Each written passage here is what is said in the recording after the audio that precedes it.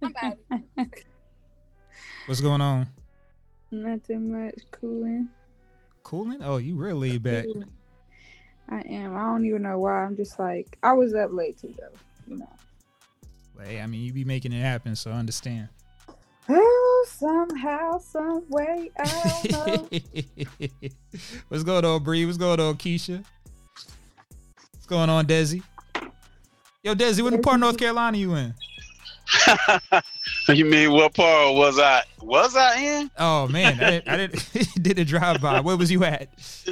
I can't talk, man. I can't talk right now. Oh yeah, gotcha. No, but just know Don't Stop Desi. That's my new name, baby. That's what's up. Oh man, late road running. Man, my sister pulled up on me last night, Kel. Ivory and bro, they had me laughing all night, bro. That's the only thing that got me through it for real. You switched that conversation up real fast, though. What happened? What happened? From what we was talking about, and then you was like, you just switched it up and started talking about something else, and I was like, did he mean to do that? I don't know what we was talking about. What we was talking, I forgot, man. I was about to I'm not gonna say it up here. You'll tell me. Yeah. You forgot somebody ears is on us. You know, I be misremembering. Right. What up, Adrian? What up, Lorenzo? What's up, Adrian? What up, know Jennifer? it's going down next time. What up, CJ? Miss Jenny, Jen. What's going on, Prime? Going on, William? Ebony? What's James? going on, Prime? That's my dog. Prime and James. I seen Wait a him minute. hop up down the stage with you last night. I said, oh, what he finna say. Arkia? Man, you know Prime don't play about me and JD now. Right. Ebony, what's up? What's up?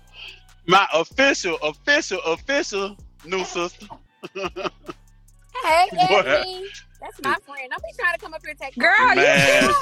Oh my God, she Done babysitting. deal. She Done babysitting, deal. sell snacks, dispatch, and do braids. Don't do my friend Ebony. Man, well, I ain't got no hair to she do braid, so I don't need her to orthographic do. She built I'm cool on the websites too. braids. Keisha, Wow. can you imagine Desi with some braids? I really can. I'm gonna send y'all my throwback pictures. I'm gonna send y'all some throwback pictures. Dude. Oh my God, man. please do. Oh, I man. had dreads. I had braids before. What? You know? I seen Dun, the dun. dreads. Yeah. Looking like Roger Yeah. Monroe. Yeah. Bree seen it. Yeah. You really used to be out here, huh? Done it You all. heard what I said, Kelsey? It's 9 o'clock. You We heard gotta what I stop said? cutting up. What you It's say? 9 o'clock. I Yeah, that said- part. It's 9 o'clock. Yeah. Looking like, go home, Roger. What does it even mean, Bezel? Girl, he's so old. Anyways, good morning. I just had to hit that note for y'all real quick. Good morning, everybody. You are in the I just got distracted, sorry. But you're in the Trucking Breakfast Club here on the Trucking Breakfast Club platform on Clubhouse. As you can see, we have our own room now, which means everybody that's in here needs to click that little house at the top to follow our room. Thanks to Henry. He stayed up on that this weekend while we was out here wilding. Just kidding. Yeah, I was having fun, but that was okay. I was okay. Yes. He was up on that. He said, oh, we can get our own room now. I said, do it right now, ASAP. Love Jory and everybody at Transportation and Logistics. But we've been waiting on this, y'all. I don't even remember who put the room in. I think Desi put the room in a long time ago. Nah, I did. They were somebody did. And it was just taking forever. So yeah, very excited about that. So make sure y'all support us, follow that room. And then if anyone, I think we were speaking about this last night. If anyone has anything related and they would want to like start a room, definitely just hit us up. Let us know what it's about. You know, we could talk about it really it is the Truck and Breakfast Club, but we can figure something out. So yeah, excited to be here this morning. Let's go ahead and let the moderators introduce themselves. I feel like we need another name than moderators, like maybe the crew or something like that, because we all family. So I feel like moderators is a little bit too professional. So let's let the crew introduce themselves. Good morning, Bree. Good morning, y'all. Good morning. Great morning. Grand rising. It's Bree. I'm based out of Atlanta. I am a freight broker, owner of Carter Brooks Logistics, and let's get into it. Bree's a retired CDL driver at the age of 26. Hey, Keisha. Good morning, Keisha. Hey, y'all. I am Lakeisha, owner and operator of the Dispatch Hub. We have a course this weekend. I hate to just say that, but we get flooded with DMs all the time about, hey, we missed the course. Well, if you want to see me, Jennifer, TJ with systems, and Kelsey to touch a little bit of compliance and back office, you need to be enrolled by Friday. But also, I want to have a great day today. Let's get into some of this knowledge, and that's it. Yes, I'm definitely going to want your input today, too, because you're accustomed to all this stuff as well. And Henry also set up his own trucking company. So good morning, Henry. Go ahead and introduce yourself, please. Yes. I'm Henry from Raleigh, Durham. I did set up my own trucking company, small carrier, hub certified. And I, use talents in my other endeavors. So a lot of media and marketing, and I use that to grow my transportation company. All right, Desi, come on. Tell the people, hey. Hey, this is Don't Stop Desi. All right. Oh, my God. He's wide awake now. He's wide awake. Yeah, I'm on coffee and a lot of stuff. Yeah. Point. I'm on coffee and a lot of stuff. But, we got our own room. I'm based in Atlanta. But the thing about having our own room, we still connected to all the other rooms. Yeah, that's if right. You guys saw it, Kelsey, Keish, they were moderators on the Hustlers Club yesterday. We break bread with each other, man. We can't be divided by no room. We united. We just doing our own thing, but we all united, baby. Yeah, we in the same neighborhood. We all in the same cul-de-sac. It's like there's a bunch of houses, but we're in the same cul-de-sac. We're like them neighbors that like barbecue in the middle of the road together. Right. Say that. So, hey, family is family. We visit our families, They visit us. That's how we roll. Yep. Absolutely. So as you all know, this is our first week doing a series of topics. So what we've done is decided some different things that we wanted to talk about, and we realized this deserves more than one show. So this week we're talking about something that we have never actually went through, discussed, and really dropped major gems on, which is, drum roll please. Anybody? No? Okay. I don't have that sound effect. Your company set up as a trucking company, y'all, specifically to a trucking company. Some of these things, if you help other people set up a trucking company, of course, the business setup that we talked about yesterday, everything from getting that FMCSA regulation pocketbook, the company name, company phone number, address, getting a company email that you could set up through like G Suite, getting your EIN number, business bank account, starting your business credit. That's basic business stuff, right? And I don't know if y'all seen on Instagram yesterday, my babies helped me make a little video. Yeah. My husband said, "Why that was funny. Why you got my kids on here looking crazy?" Man, that was funny. What made y'all do that? That was so funny. I was making the video and they just ran in the room, and Casey was like, dance. And then Sonny ran in the room, and then he ran in the office, and he was like, come on, mommy, dance. Because they just heard the music from the reel. Gotcha. So yeah, they just hopped in and started dancing. They're my babies right there. Lakeisha got some good ads too, though. Her daughter was in there. Yes, she does. So yeah, I just been trying to write like a little summary of kind of what we talk about on the Truck and Breakfast Club and do like a reel to it every day, something fun and interactive. Because we are trying to. Our goal is to not be on Clubhouse forever. Obviously, as long as we can ride this, we're gonna ride this. But doing podcasts and different things like that too. So we gotta market elsewhere. But yeah, so we talked about business setup yesterday. And just so you guys know, this is all based on the checklist that that I sent out to like hundreds of people to set up a trucking company. I don't know if anyone's actually successfully done it yet, but I know I've sent it out to like hundreds of people. So I know that you can do it by this checklist. This is what I did. And I know a couple people did request that I send it to them. Yeah, I'm going to get to y'all. I had a busy day yesterday, like busy with like 14 S's on there. So very, very busy. Well, but anyway, send me that link and I'll just put it up so everybody can just download it themselves. Yeah, that'll work too. Maybe, because you know I like to get the phone numbers. But anyway, I'm like, wait a minute, Henry. But anyway, y'all Nick's back here talking. But today we are going to talk about the motor carrier setup portion of your trucking company. So this is what I discuss in my course as company compliance. Like, aside from the actual ELD and all that stuff that we'll talk about tomorrow, this is the actual what you need as a motor carrier registration wise to be in compliance with the FMCSA and to run a legal operation. Okay, legal. We're not no, what do they say? Gone are the days of operating with no CDL, with no DOT number, with your inactive MC authority. We're no longer doing that anymore. We're going to do things the right way, and we're going to set it up correctly from the beginning. So before I start, I want to ask a question. So Keisha, I know that you set up a trucking company before. How difficult was it for you to get this information, and would it have been easier if you had somebody like lay it out for you from the beginning? It would have been easier. But I hate to say this because I'm not even a negative person. We were so young in the game. We got a lot of people that was like, well, your insurance is going to be high. And, you know, this and that. Don't do this. Don't do that. So we kind of started off like, you know how sometimes negativity motivates you? So we started off like that, which we created a lot of mistakes because nobody was there to help us. That's here nor there because, look, we made it. But I really, really think the risk was needed. If everything was laid out, I would rather take it the way that we took it rather than it would laid out for me, because it built experience for me and Junior, so to speak.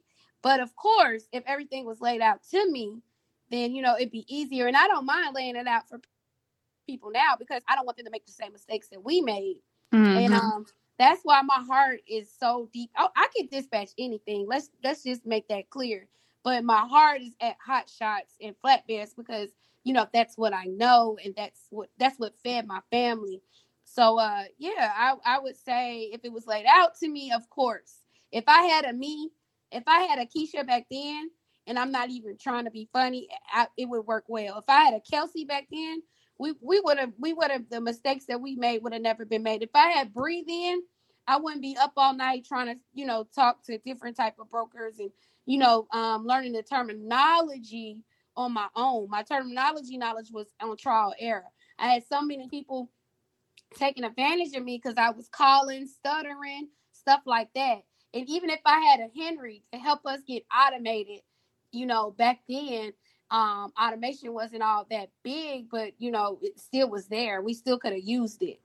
Desi, he could have helped me be a mentor to me and him because we didn't know what we was doing. I was booking loads for reefers and wasn't even a reefer. So, I mean, it's just different things. And, you know, it's like that.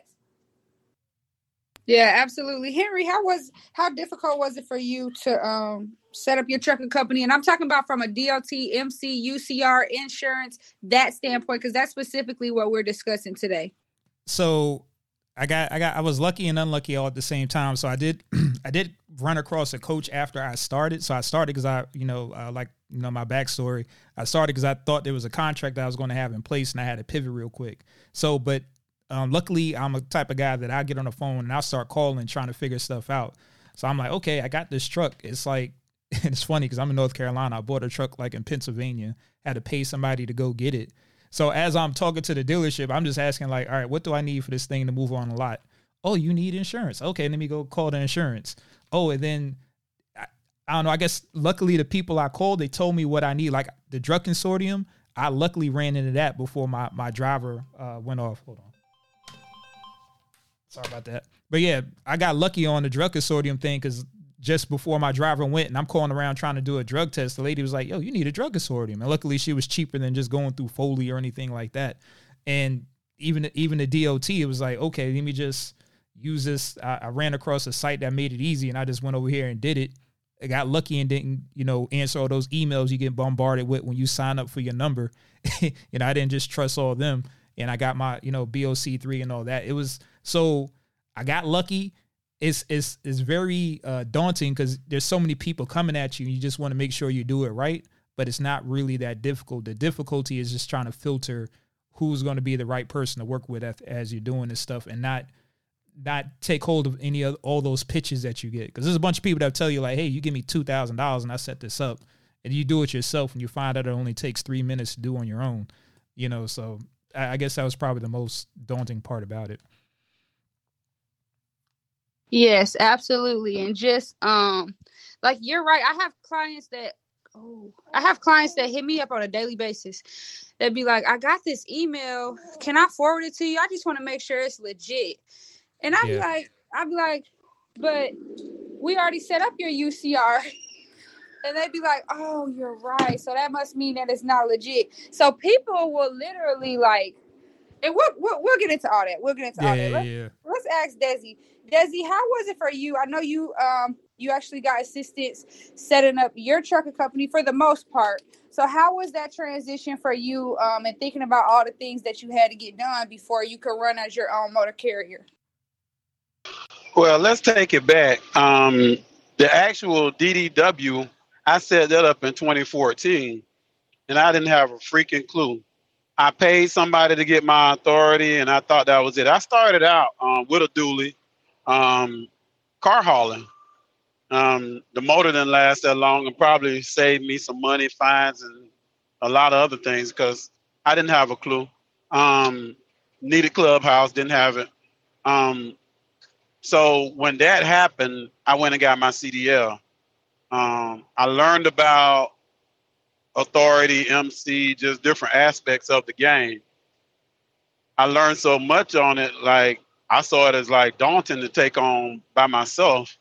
So I stayed in the comfort zone of being leased on for 5-6 years, to the point in which I finally thought I was starting an authority with my cousin who had an authority since like 1999. And I was like, yeah, that's the age, that's the age authority, man. That'll be really great. Yeah. I know, right. But what also happened was it had been inactive for like 15 years. So right. So we did get it reactivated. They gave us the same MC number, but not the same DOT number. How much was it? You had to pay $80 or was it more than $80?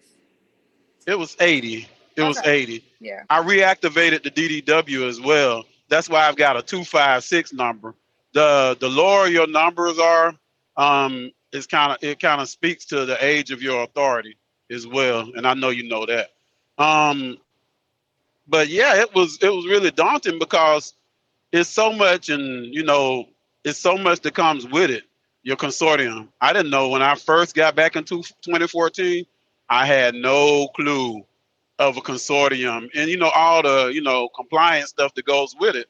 So really, buying some time, kind of like paying my dues, like 4 years, 5 years, that was my university to kind of like bridge the gap, ride around and listen to YouTube while I drove. And it kind of bridged the gap. It still don't do the work for you.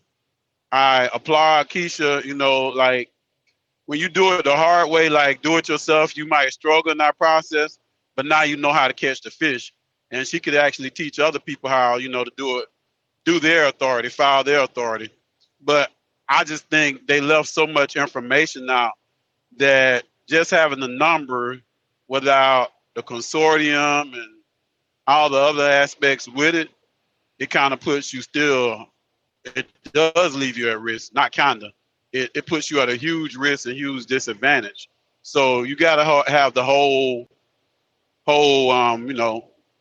complement of what you need to do business. Real quick, my definition of authority.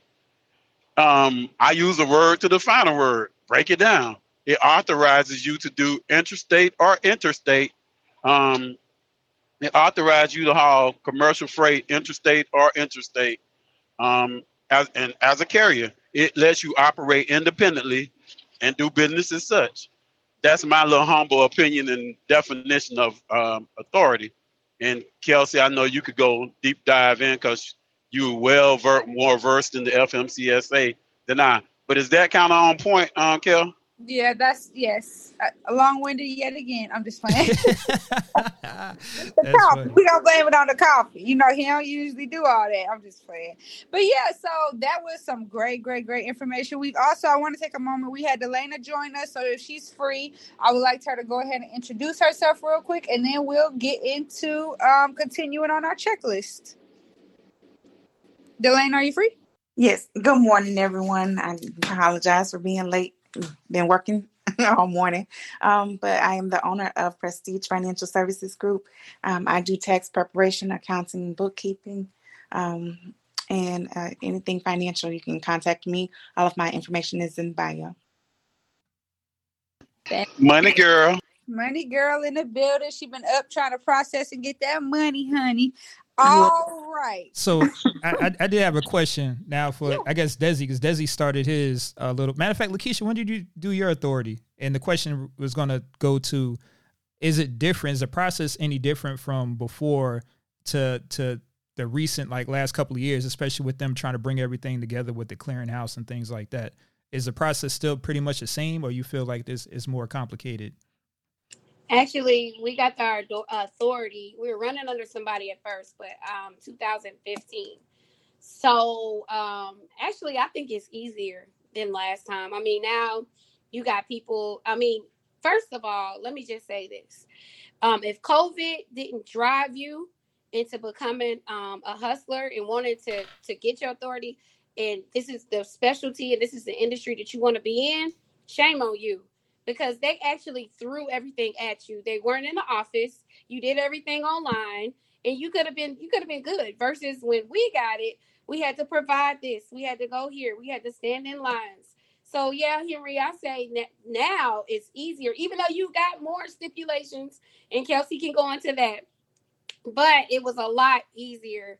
It's a lot easier now. You had to stand in line to get your MC number and DOT. In Alabama, you had to go. Oh, okay. Yeah, you had to physically go down there. Okay, yeah, I was gonna say and then we had a crutch with the medical clearance, because back then I think they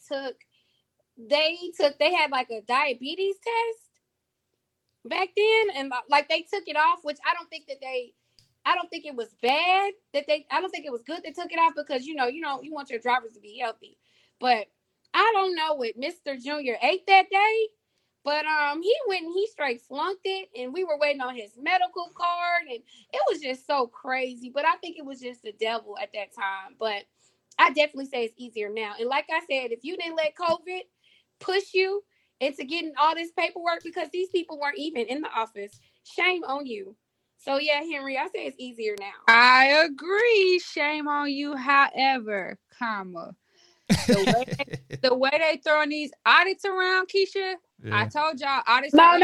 You're right about audits, but it's give or take though, Kelsey. I mean, come on now. They had to make some money during COVID. Right. And no, but I'm saying though, Keisha, I'm saying they have now built out a whole system where a majority of their audits happen through a computer. A regular new entrant audit happens through a computer where you send in the paperwork, they run it through the system, and they can find any and all violations. Typically, whenever you go and do a sit-down audit and things like that, they'll look through your stuff and they'll give you a little bit more grace. They don't necessarily have that grace on those other audits. Not only that, but they're behind on the audits too. So it's a lot of people out here that's getting set up that don't know the different compliance pieces that you have to have set up. And it's because they was trying to hurry up and push everything through during COVID, and they're failing and just turning around and getting put right out of business. Yeah, I think when I did that first audit, and I guess it's just because it was the first one. It seemed like they was like, hey, we just want to make sure that you have the stuff that you need. So just kind of safe. Yeah. It was like, just make sure you have everything you need. And I didn't have to send them anything. But the way this seems like people are getting audited now, it's like fine tooth combed. It's just like, oh man, it got me kind of nervous. I hope they don't ping me no time soon. Well, just don't speak that into existence. Don't speak that. Okay, so yeah, we're gonna go ahead and go through the checklist. Hold on, I gotta get the baby. We're gonna go ahead and begin going through the checklist. So at this point, you have already gotten your business portion set up, your actual company portion set up, your business license, EIN number, all that. You've hopefully decided the type of business that you want to run, whether you're going to run a hot shot, get a tractor, do flatbed, all that type of stuff. And now you're more than likely already looking for a truck, which you should be, because in order for any of this to even go active, you have to have insurance on a truck. So the first thing that you want to do, and y'all, please interrupt me if you do something different or you have an opinion on any of the things with the setup process. No, I do not set people up anymore. I'm just gonna say that. I can give you advice on how to do it if you text me, but I don't. It's not my ministry, so I just help where I can. But the first thing that you want to do when you are going to get your own motor carrier company set up with the FMCSA is to apply for your DOT number. That is the Department of Transportation number. Anyone who is in Department of Transportation and does any type of inter or intrastate commerce, moving goods, moving hazmat, moving passengers, they have a Department of Transportation number. Now, trick question. I'm going to ask somebody. Desi, how much does it cost to get your DOT number?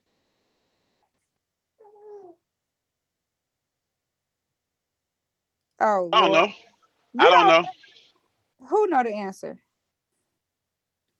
What you say? How much does it cost to get your DOT number? It don't cost anything. Thank you. Bree. Oh yeah, Bree. I want Bree to touch on the. But I paid somebody to do mine. Okay, but I'm talking about if you go straight to the people, if you go straight to the plug, move out the middleman, it is $0 to get your DOT number to right. apply. That's why I didn't know. That's why I didn't know. I don't even remember what I paid them. But you done been in a lot of rooms. I'm sure somebody done said that now. Oh, see, Desi, she done gave you a whole damn palm tree. Oh Lord, no, this is a panel heat now. Nah, but I get that. Like the last time he did it was like a while ago, so it was like I didn't know, but yeah, that's true. Yeah, I get that. True. And I mean, we said it here, but it's just like like I done that. I ain't worried about that. Desi, how much did you pay to get your company set up? Did you went to Foley? No, I didn't go to Foley. Well, this time I did go to Foley, man, and it was expensive. It was really expensive. But I know initially when I paid just to get my MC number and DOT number, it's like $150 at that time. Plus the fees? Plus the fees. Okay. Yep.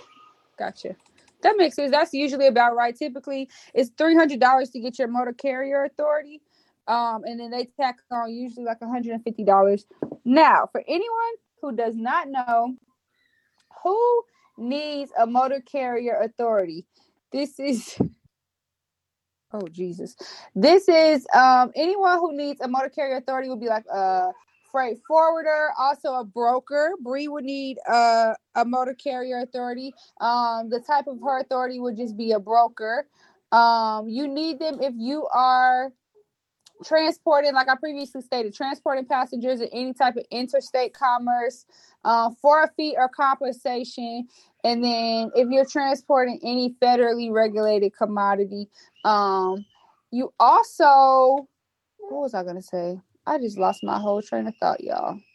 So yeah, the first two things that you'll do is DOT number, MC authority, which I think that's pretty much self-explanatory. The applications, in my opinion, are very simple, because when I went through it, I was like, okay, I don't know what a freight forwarder is. Now, this was years ago, but I'm like, okay, I don't know what a freight forwarder is, so I'm not going to add that. Okay, I know I'm not going to be moving household goods, so I'm not going to add that. But I know for some people, they can get a little tongue tied on the application. Henry, did you think that it was difficult to go through? See, I think where it comes in at, because it's like you can just put what you're like, all right, this is what I feel I should be doing. But since you don't know what you don't know, it's like, man, do I need to check off more than one for the future so I can, say my. So I think most of it comes to that, because I know, like, especially me being not over analytical, but it's like, all right, how do I prep for the future? Do I need to put household goods? I got furniture in here, but you're not necessarily going to somebody's house. Like, you kind of don't know what you don't know. So when you're looking at those things, it could be confusing in a sense, and it'd just be good to have somebody say like, hey, like, you don't need that now. Don't worry about that. Or like, are you going to be hauling cars? You may just want to put this, or so you can kind of expand your money. Do these 3 things. So I think that's where some of the confusion comes in. I know it did for me, because I'll be like, again, I didn't know what I didn't know. I was just like, let me call. All right, this works. All right, let me go do this. And, I figured out along the way. Because you do got to pay if you got to change it, So. You do. That's true. But yeah, all of those things, guys, can be applied for online on the FMCSA and DOT website. Desi, did you have something? Yeah, I for a long time when I was trying to get my authority, I was wondering why I was getting such high quotes. And other than, being in the hammer lane a couple times, what it was is that I had applied initially as a car hauler. Yeah. And car hauler has higher insurance. And I had, like, when I did it this time, I had to pay, when I refiled for DDW, I had to pay to get that changed and everything. And then it made my insurance rates go down. Mm-hmm. When I said general goods, freight of all kind, like that, it was like, okay, my whole rates went down. And it made it, man. So be real careful what you put, because, the higher the claims are, the higher they're going to charge you. And I know if Elijah was in the room, he would second that emotion. But so it made a big difference. And that's why I kind of I know people say, like, make sure you do your research. It'd be kind of good to have kind of like a kind of guidance of an overview of what you really should be researching, because I know, because I had I got a friend, he has his own company, and he just kept saying like, yeah, you got to know what kind of freight you want to pull. And I'm thinking like, all right, I'm brand new and I never drove a truck, so general. Yeah. So I'm like, what exactly is the path that you would send somebody to that's new to the business to make it easier? Call the FMCSA. Yeah, but even that, they're not going to tell you what's like an easier business to handle. I always say, more than likely, as a new carrier, unless you have some form of a contract that you've already established, like Henry, I know in the beginning you already had a contract that you were thinking about doing. I would just say a general rule of thumb is to just go with general freight, because that will allow you to move typically anything that's not like a moving company or hazardous materials, things of that nature. You could even do tankers if you have someone with like a tanker endorsement, doubles and triples, all of that. I always say general freight. Yeah, I agree with that. Kel, how does that apply? Like, because I'm thinking the flatbed lane. So how does that apply with construction material and everything? Is that still classified under the general freight? It is. You can do different things as far as you can like specify on certain things. And I would have to pull it up and look at it, because I'm not even gonna lie, I don't memorize a lot of information. If I forget something, I just go look it back up. You could specify on certain things, but for the most part, it's all general, unless it's like I said, hazmat and different things like that. Because with hazmat, that's of course additional registrations, additional compliance pieces and things like that. Does that help you, Desi? It did. It does. Gotcha. Okay. Now next, and I'm going to bring someone up when we're done speaking about this, who could attest to this, is the BOC3. Does anyone know what the BOC3 is? They're them people they contact when somebody trying to sue you. Exactly. So there are a couple of different things that you actually have to get in place before your MC authority goes active. So when you apply for your MC authority, you apply for your DOT number, MC authority at the same time. However, you have up to 90 days to actually send them the information. Do y'all hear y'all niece this morning? She's like, yeah, I hear. And I did a real dummy down description of BOC3, but yeah, you need like a representative in every state just in case somebody's like doing a file or lawsuit against your company.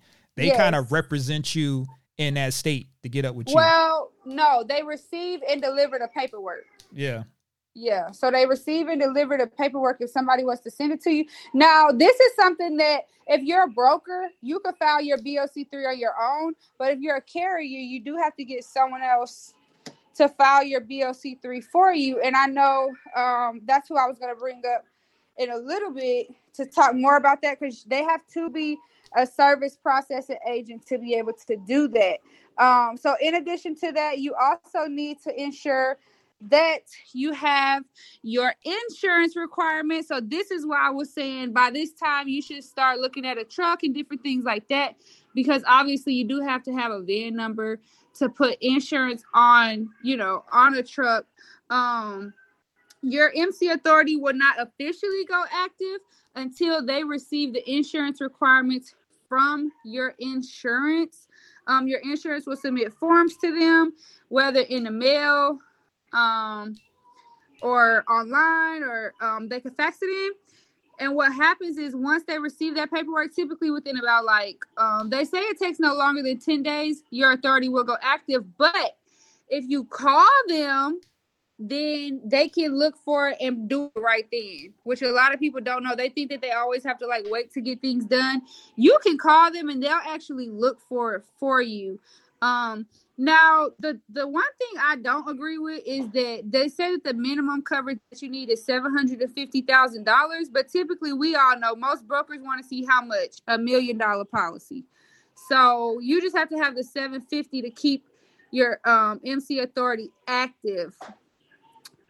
Let me see. Was that the most difficult part that you guys felt? How soon after you applied for your MC authority were you able to obtain the insurance and activate it? Or did you think dang, I really am on a timeline to get this done? Nah, I felt like I was always in the waiting process for some reason. I got all my stuff in, and I think it was 2.5, 3 weeks after I did my insurance, everything went through. So, but I wasn't trying to rush it either. I was just like, all right, this is the time it takes. I should have been more pressed about it, but I wasn't, because I just thought it took that long. What about you, Jesse? How was your process? How long did it take for you?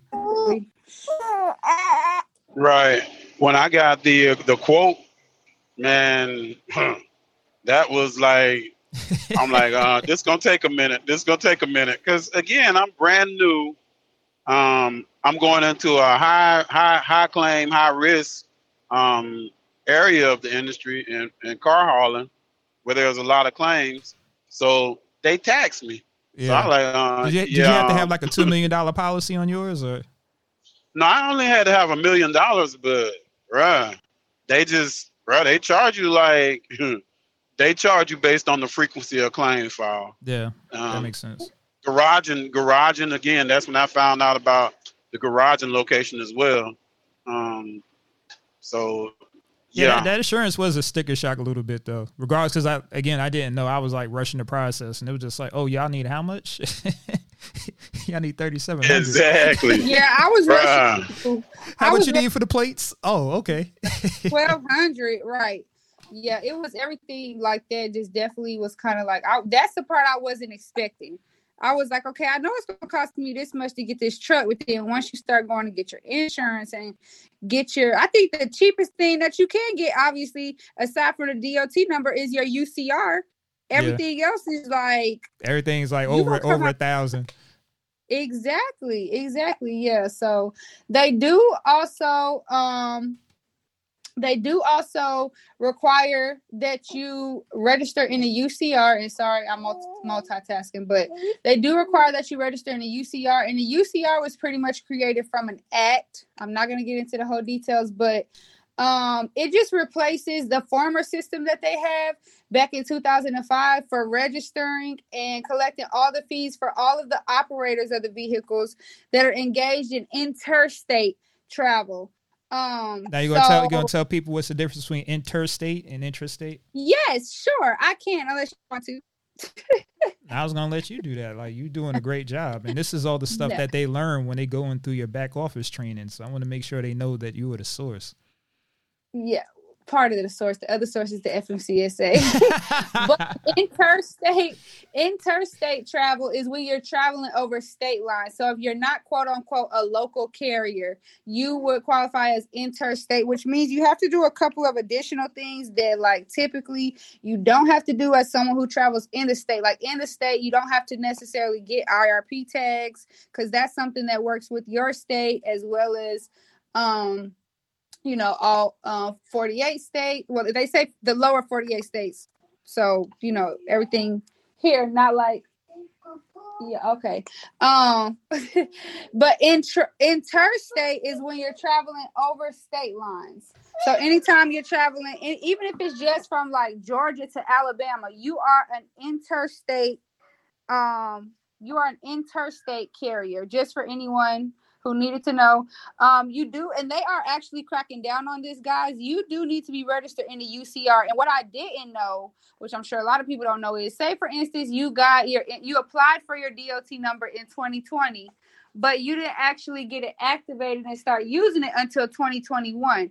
You still have to pay for your UCR for the previous year. So if you have not done that, I would definitely recommend going to do that, because that's one thing that people don't know, that can't actually they can look at you to investigate your business based on whether or not you filed that registration. It's kind of just like registering yourself as an operator, saying that you're operating, actually saying how many vehicles. So for example, if you register 3 trucks with the DOT, because it asks you how many power units you have and how many drivers that you have. If you register 3 with the DOT, you should be paying for 3 vehicles in the UCR. Does that make sense, Henry? No, that makes a lot of sense. Okay, yeah, you should be, all your records have to match, essentially, and that just comes down to that auditing process, just making sure that all your paperwork is in order. So I got a question about the audits. So what are the different ways they come audit you? Do they just call you, be like, send me this stuff? They email you, say, send me this stuff? Or do they just show up and be like, hey, I'm here, what you got? No, I think they would. I've never heard of that happening. I'm sure that they would in like an extreme circumstance. Typically, anytime you get into an accident, if you're already a carrier, right? Anytime that you get, matter of fact, I'm going to start somewhere else, Henry. I'm going to start and say, when you receive your DOT number in MC Authority, when it's activated, this is after you've sent in your insurance, after you sent in your BOC 3, after you register your UCR. You don't need a UCR to be active for your MC number to go active, but that's just the next step in your motor carrier setup after it's active. That's just a part of it. You're what's called a new entrant. So let me ask you this, Henry, how old is your trucking company? A year and 4 months? Have you received the letter yet that says that you're out of the new entrant safety program? No. That I'm out of it? No, I haven't received that yet. Nope. So typically your first 18 months in business, they are watching your company with a fine-tooth comb. This is also why most times the newer carriers are pulled into the weigh stations more. They're really checking to make sure that they have safe operators on the road. And that's why I say that some of the stuff that they... And I think I got lucky on that part too. Like I don't get pulled in the way. I'm not sure it's because of me having a pre-pass, but they always wave my truck through. But my truck stays clean as well, so there's nothing on the dash and it's real clean. Right. And I got their pre-pass. They always waving me through. Have you ever had an inspection? Nope.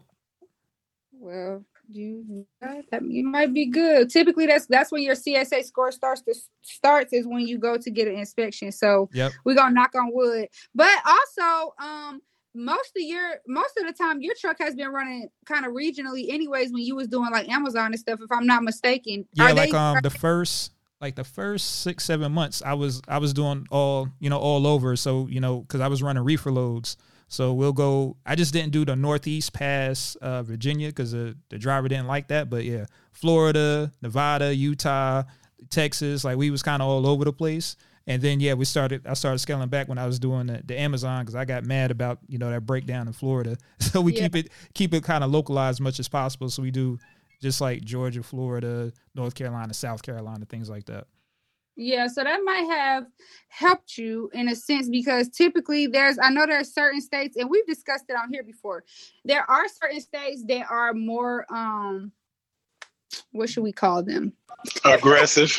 Aggressive. Thank you, Des.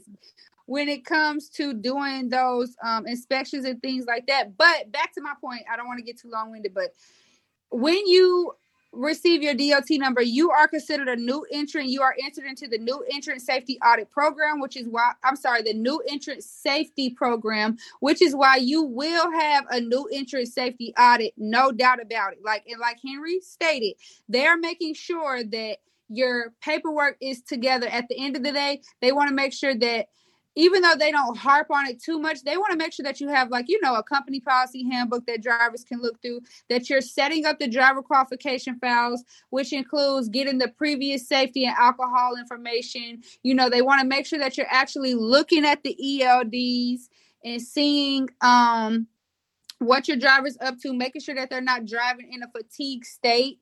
Because a lot of drivers just go, but they really do need to be following those hours of service, making sure that they're not falsifying those ELD records, different things like that. So when you get closer to that 2-year mark, Henry, you'll get a letter that states that you've passed and you're out of the new entrant period. And they say, we're still watching your company, but typically they're just letting you know that you're out of the new entrant. Yeah, because that first audit was like I said, like I even was able to call I guess they assign you like an agent or something like that. Mm-hmm. I call them, like, yeah, I just want to make sure that I give you everything right, or because they did everything through a portal, so that made it kind of easy too. Like you send everything, send them the ELD logs, and I'm just like, hey, do you got everything you need? Just want to make sure you're okay. It's like, yeah, we're just checking on you, all right. So I was like, okay, but again, this is like almost in the midst of still doing COVID, so I'm not sure if he was just like breezing me by, and now they're just being, they're cracking down on it. But it was pretty easy. Yeah, I know when my client went to go get their audit, the last client that I had that was going to get their audit, they some of them do audits at a hotel. Like if they don't come actually out to your truck to see your truck and different things like that. Like we had our audit at a hotel where we just went in there and spoke with an officer. He looked through everything. He was like, who put this together? I'm about to toot my own horn. I'm sorry. I got to. They was like, who put this together? He literally, and I'm not going to put the DOT business out there, but I'm just going to say it was more like a skim. He just skimming through everything. And then he said, oh my God, y'all got your stuff all the way together. And I was just sitting over there cheesing. Yeah, I think when they see that too, they don't really go in depth because they see you got the folders with the tabs and stuff. Yeah, they're like, no, they got their business together. I organized my stuff in a binder all the way from, and I have an outline for it for my clients. Had to add that in there, sorry. But all the way from the beginning to the end of how your audit book should look to where it goes and it flows in a manner, because they want to see and this is why my stuff is built the way it's built, y'all. They want to see your company compliance, which includes your DOT number, MC authority. Make sure that, and I'll be adding extra stuff too, but make sure that your LLC is good. Make sure that you got your operating agreement in there, stuff like that. They also want to see your driver compliance, which is the driver qualification files, the drug and alcohol program, making sure that you actually print the booklets off of your consortium website to show the different drug and alcohol policies. Make sure that your driver signed off on the drug and alcohol policies. Also want to see your equipment compliance. So equipment list, your titles, your leases. If you're leasing, they also, Henry, did they ask you anything financial? Did they ask me? No, they didn't ask for nothing financial. I think they asked. I think they wanted to see like a couple of the BOLs, but yeah, they didn't ask too much about the financials. So they will randomly ask you how much you think you grossed in the previous year. Everybody doesn't have to do it, but that's one thing when I'm preparing my clients for their audits too. I have a whole questionnaire that I go through that states everything that I pretty much know they're going to ask, because they'll ask you where they want to pretty much know that when you filled out that DOT form that you knew what you were talking about. So they'll ask you what type of freight you haul. They'll ask you what states you run in. They'll ask you what type of van you have, how many vans you have, how many tractors you have, all that stuff. If you're pulling anything out of what I'm saying right now, they pretty much just want to make sure that all your ducks are in a row. You know what I'm saying? Nah, definitely. And what Henry was talking about, if they come and knock down your door, they don't necessarily do that. But if you get into some form of an accident and there were actually fatalities, the audit is going to be worse. That's fine tooth comb audit right there. That's like literally looking for the little things. That could happen. Dang, I hate Bree just hopped off, but that can happen in your business. So I know we've been talking to y'all for a long time. Typically, we never talk this long. I'm sorry. But it was good information. I mean, I honestly like when you do the topics this way, because you bring about a lot of history. Because even the subject about the history of the UCR, I would have never known that. You know, so I like when you do it that way, and I think a lot of people get a lot of info out of it too. Yes, and just a couple things. Thank you, Henry. I appreciate that. But just Kelsey long wind like her brother. You know. I can't help it, y'all. But just to add in a couple of other things that can either, should I save those for tomorrow? Yeah, I'll save those for tomorrow. I was going to talk about the IRP and stuff like that, but if somebody asks, then we'll talk about it, but we'll save it till tomorrow. All right. So if someone would like to go ahead and reset the room, I've turned on hand raise, and if you have any questions, you could come up. If you don't come up, I'm going to continue talking, and I'll talk about the IRP and things like that. So if you have questions, come up, ask your questions, anything. It doesn't just have to be about motor carrier setup.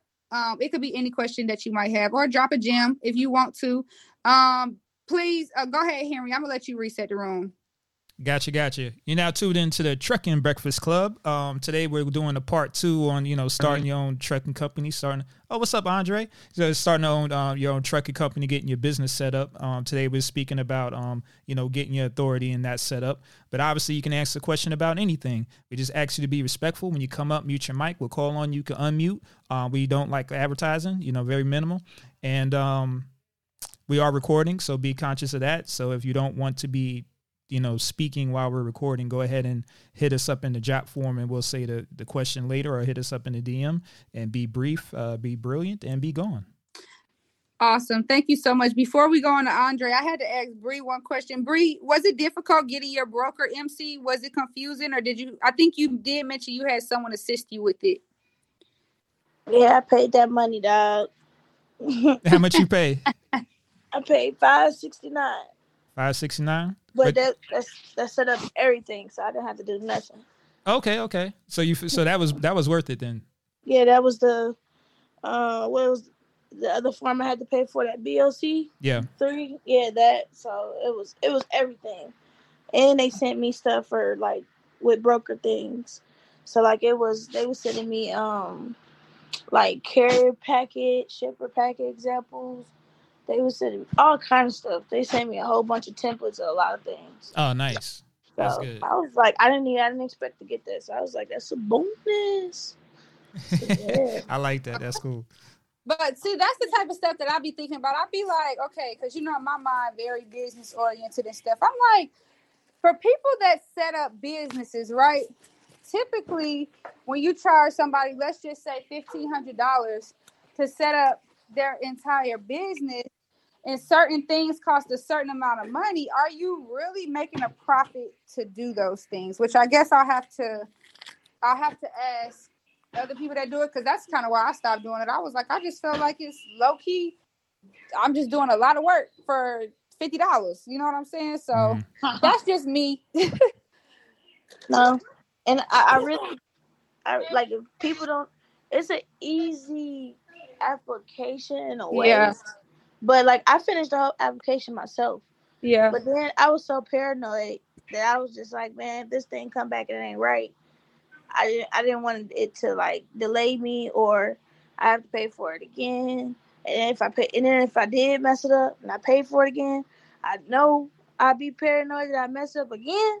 So I just like forget this. I'm just pay somebody that specialize in this just to have the peace of mind. And honestly, they messed my authority up too. They put me through as a carrier and not a broker. So I had to wait like Oh additional man. 6 weeks. I had to wait 2 weeks to get some type of response. And I had to wait my 4 weeks again, 3-4 weeks again. So it was definitely crazy. And then let me tell you another downfall from that. I got, you know how they blow your phone up, right? Right. Okay, so they was blowing my phone up as a carrier and a broker. So I got the He was getting ELD. it twice. Yeah, I got the ELD people calling me. I got factoring companies calling me. And I'm like, okay, the factoring companies are cool. Then I get on the phone, like, I factor for brokers. Then they'll be like, no, just the trucking companies. I'd be like, well, get off my phone. This is a broker. But Bree, let's talk about that though. Let's talk about that because that's something that I wanted to add in, Shawnee, and we're gonna get to you in 1 second. When you are filling out, so yesterday we discussed the business setup, right? So we discussed the LLC, virtual address, virtual phone number. You can put that stuff in on your DOT application so that you don't get hundreds of letters sent to your house. Because the first day that your number goes active, I'm about to tell y'all a little trick. If you go to, let me get of course, you can go to the DOT website. If you go to csa.fmcsa.dot.gov and you put in, because people think that people can't find their email addresses. If you put in your DOT MC number or the name of your company, it pulls up every single thing that you put on that DOT application. That's why people are emailing you. That's why people are calling you. And that's why people are sending you mail. To get that changed, you definitely can either call the FMCSA or when you go in to do your biennial update and you have your PIN number, you can log in and adjust that information when you speak to them. But yeah, don't ever put your personal information on there. That's like the worst thing ever. They be getting on my nerves. Don't do it. And I took it. I'm going to tell you too, like my cell phone at the time, it was like dry. Girl, so listen, listen, you change your whole number. So I was like, this could be my business phone. I could switch this to my business phone because I wanted a different phone, a new number anyways. But let me tell y'all, the lady, she warned me and said, your phone, you're going to get a lot of phone calls. I said, okay. I still use my number. It was probably one of the worst things I could have did, man. And they say that on the website, they warn you when you're submitting your paperwork. Literally right there, it says that people will be calling you, acting as government or calling you information. And if they're acting as a government official, you can report those people because they do not work on behalf of the FMCSA or the DOT. Yeah, they got them like predatory kind of letters, like, hey, you better do this or this is gonna. I got them. Listen, I got that in the mail. And I was freaking out. I was like, oh, I didn't do something wrong. They about to shut me down before I could get started. But I got to my mom, and I showed my mom the letter, and she was like, girl, this is a third party. They just sent it and just they put it in fine paper. Yep. The paper wasn't regular paper. It was like that thick, like some White House paper. I'm going to just call it that. White House paper. I like that. You know it's something coming from the DOT because it got that stamp on there. U.S. Department of Transportation and blue letters. You be like, oh Lord, what they sending me now? But sometimes they put the seal on it, not like saying they are, the DOT or anything like that. Yeah, they put the seal somewhere to make it seem like, oh, we're with them, kind of aligned. Yeah, they're real tricky with that stuff. Yeah, y'all got to be careful with that. Yeah, don't jump at every fork. I'm telling you. Absolutely. Let's get into some of these people that came to say good morning. Hey, Shawnee, how are you? Hi, I'm good. How are you? Good. What can we help you with today? I got a couple questions. I was on yesterday, and I'm not sure who answered my question. But he mentioned, so I have a question. He mentioned a 30-foot truck, but I want to know, like, when you look at trucks, should you go by the year? Like, is it a certain year, or do it matter? You speaking about box trucks, right? Yes, box trucks. Okay, hold tight 1 second. Let me find somebody. Hold tight 1 second because that's kind of a whole different lane. I definitely think that when you're looking at all trucks, you want to go by the year. But Desi, correct me if I'm wrong. You have a couple of trucks that aren't like brand new. Right. You want to look at year, make, and mileage. Those are the real basics. Yeah. And engine. The make. Well, yeah, the engine does factor certain. like Freightliners usually come with Detroits. They can have Caterpillars and other engines, but with saying that, you kind of the rule of thumb that some people differ, but most people say stay away from internationals. What you said? Freightliner, stay away from international. Stay away from them. They're problematic. Maintenance records and everything, cost involved, problematic. I think it also depends on the type of engine that you're using too now, because some of the engines are to be fixed, and if you actually. One lesson that I learned, Shawnee, when you're getting something fixed, you need to take it to a certified mechanic who specializes in that type of engine. Mm-hmm. You don't need to have them working on anything else than that. And I would say, as far as box truck goes, that was JD that message that was speaking to you, I believe, and also Josh Henry, who's down here, and David as well. So if they could come up here, they can. I'm not going to try to call on them because I know they're working during the day too. But that's who was assisting you. So if you wanted to reach out to them, you're definitely welcome to. Yeah. Okay. I have helped you. Yeah. What's up? Thank you. And then I had maybe I should reach out to them, but it was about like people renting trucks versus like buying them right away. Should I reach out? Renting a truck versus buying it right away? Yeah, so I would just say it's more expensive. But the good thing is, if you're renting a truck, you could take it back to where you got it from to get the maintenance fixed if something happens. Definitely look into the Penske National Program. You could also look at Coop by Ryder.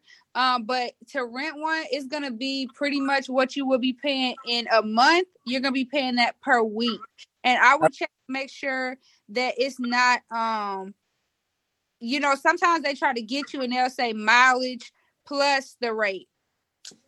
You know what I'm saying? So I would look at those different type of things. I don't think it's an issue, but I wouldn't plan on that being a long-term solution. That's something that you would do like during peak season. If you already have one truck, then you can rent another one to kind of get ahead of the game because the rates are higher. Yeah, and the renting would definitely it'll make your profits a lot smaller. You may break even. So you just got to make sure you definitely want to do your numbers. Okay. And then my last question, virtual offices, like, can somebody like give me more insight on that a little? Yeah. So like, what kind of insight? Like, what are they? Or yeah. So I think I kind of know what it is, but like, where to go, I guess. Well, I use Regus, but you just want to make sure that the virtual office is not classified as like a Dropbox kind of place. But Regus is good and Opus is good, and basically it's just they have the whole office area there, and you can use their address as your address. And some of them even got like small offices and stuff like that in it, and they may even have some extra services. Like I know a convenient one is them mailing your mail to your house, so you can use their address as your business address. But then every week they'll bundle up your mail and actually send it to your house, so you ain't got to go to the office, Or if you want to do a meeting, you can use their conference room and give them a couple more dollars to give you, like the little coffee service, make it feel real cool. But yeah, that's basically what it is. Okay, thank you. And Bree, I reached out to you. I had a few questions, but thank you, everybody. Yeah, that's no problem. Hey, can I add something to maybe help her out as well? Of course. Hey, good morning, everyone. Good morning. So, Shani, I would suggest when it comes to buying a truck, whatever, whether it's a car, personal car, or a commercial truck, if you can, find a mechanic. And I usually buy what my mechanic is good at, Oh, so you're saying find a mechanic first that's going to be helping you in the long run and then go off of their advice? If you can. And like Desi said, you're looking for these, this, and that, but it's really no particular order. If you find a mechanic, you're still looking for that. That's true. So look, you know what I'm saying? Looking for the mile. You want to look at everything because the year could be old, but doesn't mean it's a bad truck. Yeah, that's true. That's vice true. versa. Okay, thank you. And like Henry said, I used Regus as well and had no problems. And they're great. I used them in Atlanta and in Oklahoma. Yeah, I use Regis too, Shauna. You could just look it up online and they'll show you all the different office spaces available near you, and you could just look at them what they have to offer, because all of them offer something different aside from just the address. And like Henry said, make sure it's actually an office and not just a drop-off location. You don't want to use a PO box though. So Yeah, no PO box, no one postal. You know. exactly. And US, was it UPS store is not even good anymore? Nah, Nope. yeah, Used to don't be. use those. Yeah. Yeah, they used to be, not anymore though. They recognize that people were using those. So that should help you. Okay, thank you, everybody. You're welcome. Have a good day. Hey, Sean, what's up? Sean working. Hey team, how y'all doing? Doing good. How you doing? I'm pretty good. Hey Kelsey, this is for you. Like all the documentation that you was talking about, the handbooks and stuff. Where do I get all of that stuff? Do the DOT send some of it, or do I go online and pull all those different books down? Yes. Are you talking about for your driver specifically, or for when your audit comes? Like for when the audit comes, just to have all that stuff set up. How many trucks are you running? I'm not running any trucks yet. We haven't purchased no truck yet. Right, but I'm just trying to get everything in order. Okay, how many trucks are you But planning we're gonna purchase one truck soon. Okay, so when you purchase that one truck and you sign up for your DOT consortium, they will provide you with your drug and alcohol handbook. And then whenever it comes to your company policy handbook, pretty much what I did previously, I used someone else's. But since then, I actually created my own that's based on compliance and different things like that. You have to have the policy procedures for everything. So hours of service, how you expect them to use your EOD, how you expect them to keep your truck, their driving hours, how you expect them to look at the shippers and different things like that. What their schedule is going to be, all that different stuff needs to be in there. That's kind of like the culture of your company, like Desi likes to talk about. Right. If you go just to Google and type in the new entrance safety audit, there is the new entrance safety audit. Yes, it'll pull up an FMCSA website, and they'll tell you everything that you need on the audit. Okay.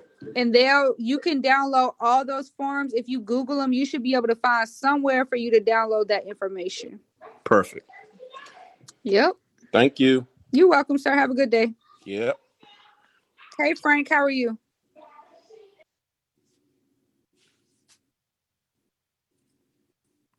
Are you there, Frank? I don't know. Frank got that party hat, so I don't see Frank Frank yourself. yet. Yeah, I'm here. I'm sorry. I was giving someone directions. It's okay. How you doing?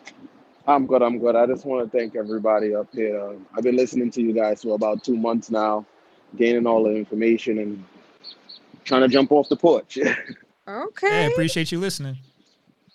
My question was trying to start the business without equipment. How would we go about that? Like getting contracts, basically. Okay. Let me think. So you're not wanting to get a DOT and MC authority? Is that what you're saying? Not as yet. But I know eventually if I'm gonna get equipment, I'm gonna need that. Yeah. So you could get when you're getting your business certified to get contracts and things like that, you're getting your business certified, not your DOT and MC number. So you don't like when you go to get a contract, you don't have to you just have to have the correct language, like what Lakeisha and Desi was talking about. You have to have the correct language, and you have to know that you have the ability to fulfill whatever they're asking you to do. So like you're coming up here speaking on the Truck and Breakfast Club. If you was to come up here and say, I just got a contract, I need 50 trucks, we running it 5 days a week, who can help me out? I'm sure there would be a ton of people up here that will be able to help you. So you don't necessarily need the equipment to get the contracts. Like Justin always says, you want to find the freight and then go get the equipment. So you don't have to necessarily, like if you was to try to go speak to a shipper to get a contract, even aside from just doing like a certification type contract, Bree can help you do that. She's a broker. So then you don't necessarily have to have your broker's license because she already holds that. You just have to use your network. Got it. That definitely helped me 100%. I guess you guys are my network right now. Listen. We all trying to make some money, okay?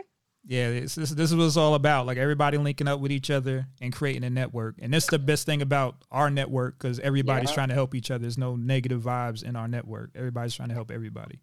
Exactly.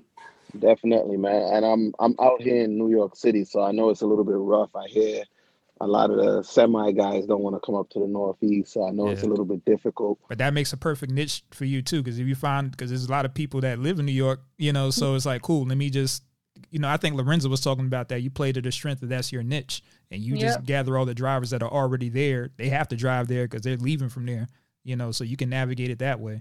Especially if they want to stay local.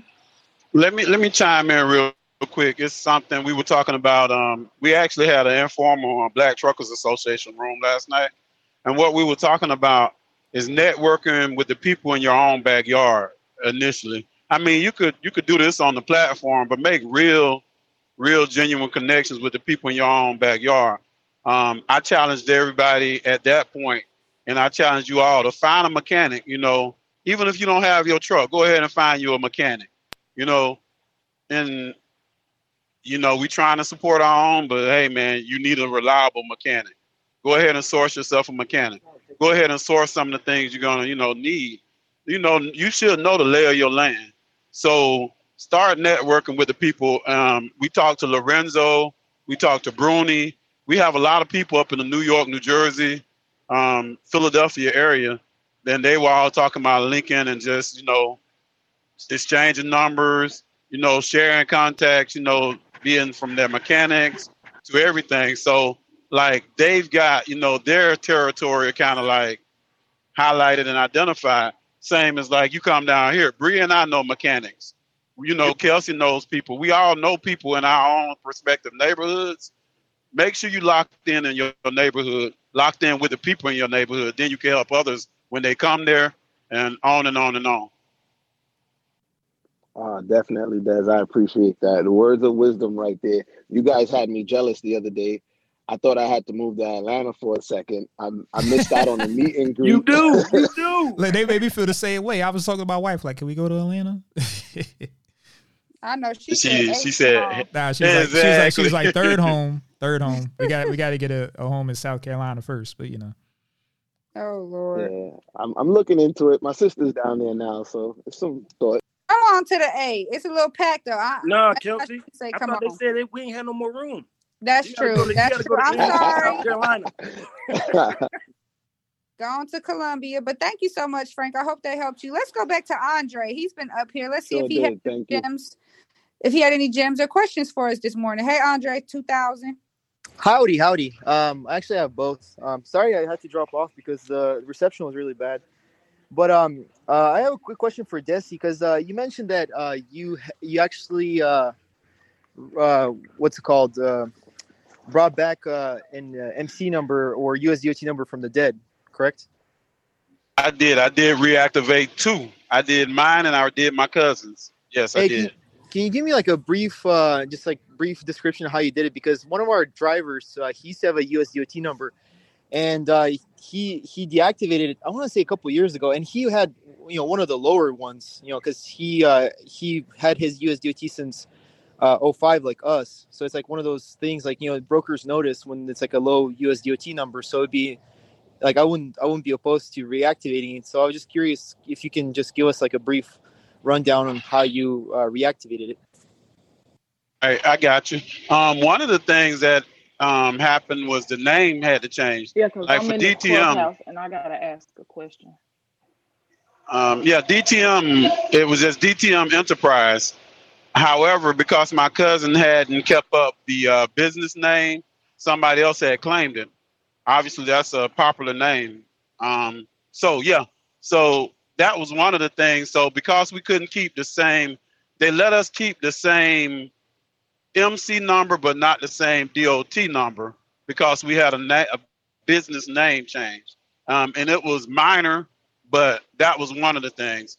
With my reactivating the DDW, right, we just had to just change the type of business I was doing, I had to pay. I didn't have to pay UCRs. It was just basically a filing fee because it was a filing fee. It wasn't that in depth at all. And like I said, I got a 256647 number as my DOT number for the DDW, which is low based on current time.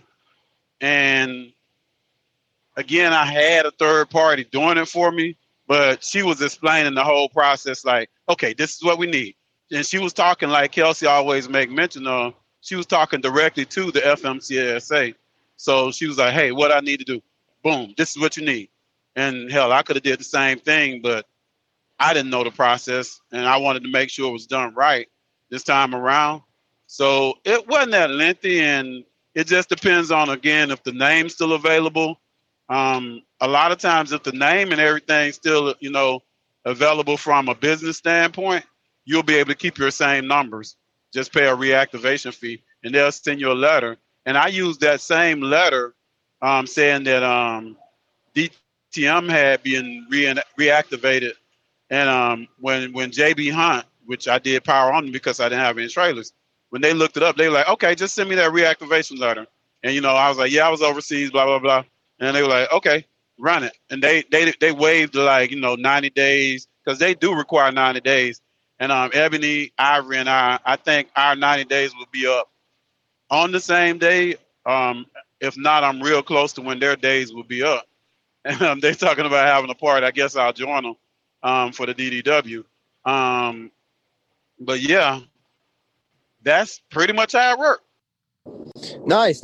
No, thanks for the information, yeah, because the guy has a very unique business name.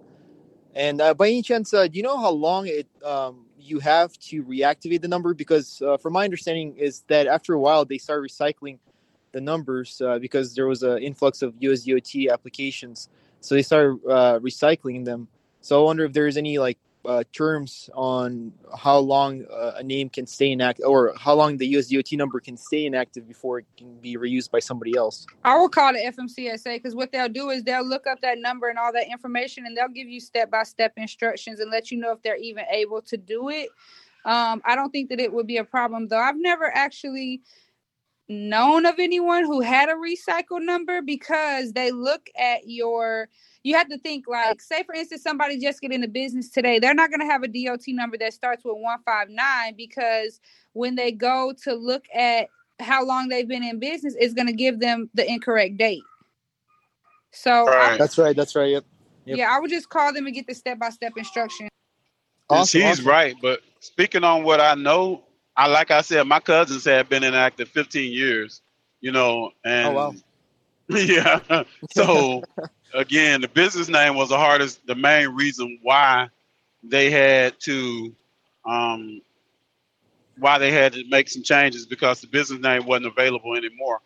But if he kept the business name active, I'm pretty sure we could have came in. But again, this is Joe. Call the pros, like Kelsey's saying, and see what they say. Awesome. No, for sure. And also I had some experience with being audited myself because we had a driver. He was very, very, very. He was just an asshole. But anyway, so he had a lot of out of services within 2 months. He had 3 out of services. Obviously, he no longer works with us, but because of him, there was a yellow flag, and we actually had an FMCSA guy come to our office. Yeah. So they do come to your office, and I mean we were being grilled left and right.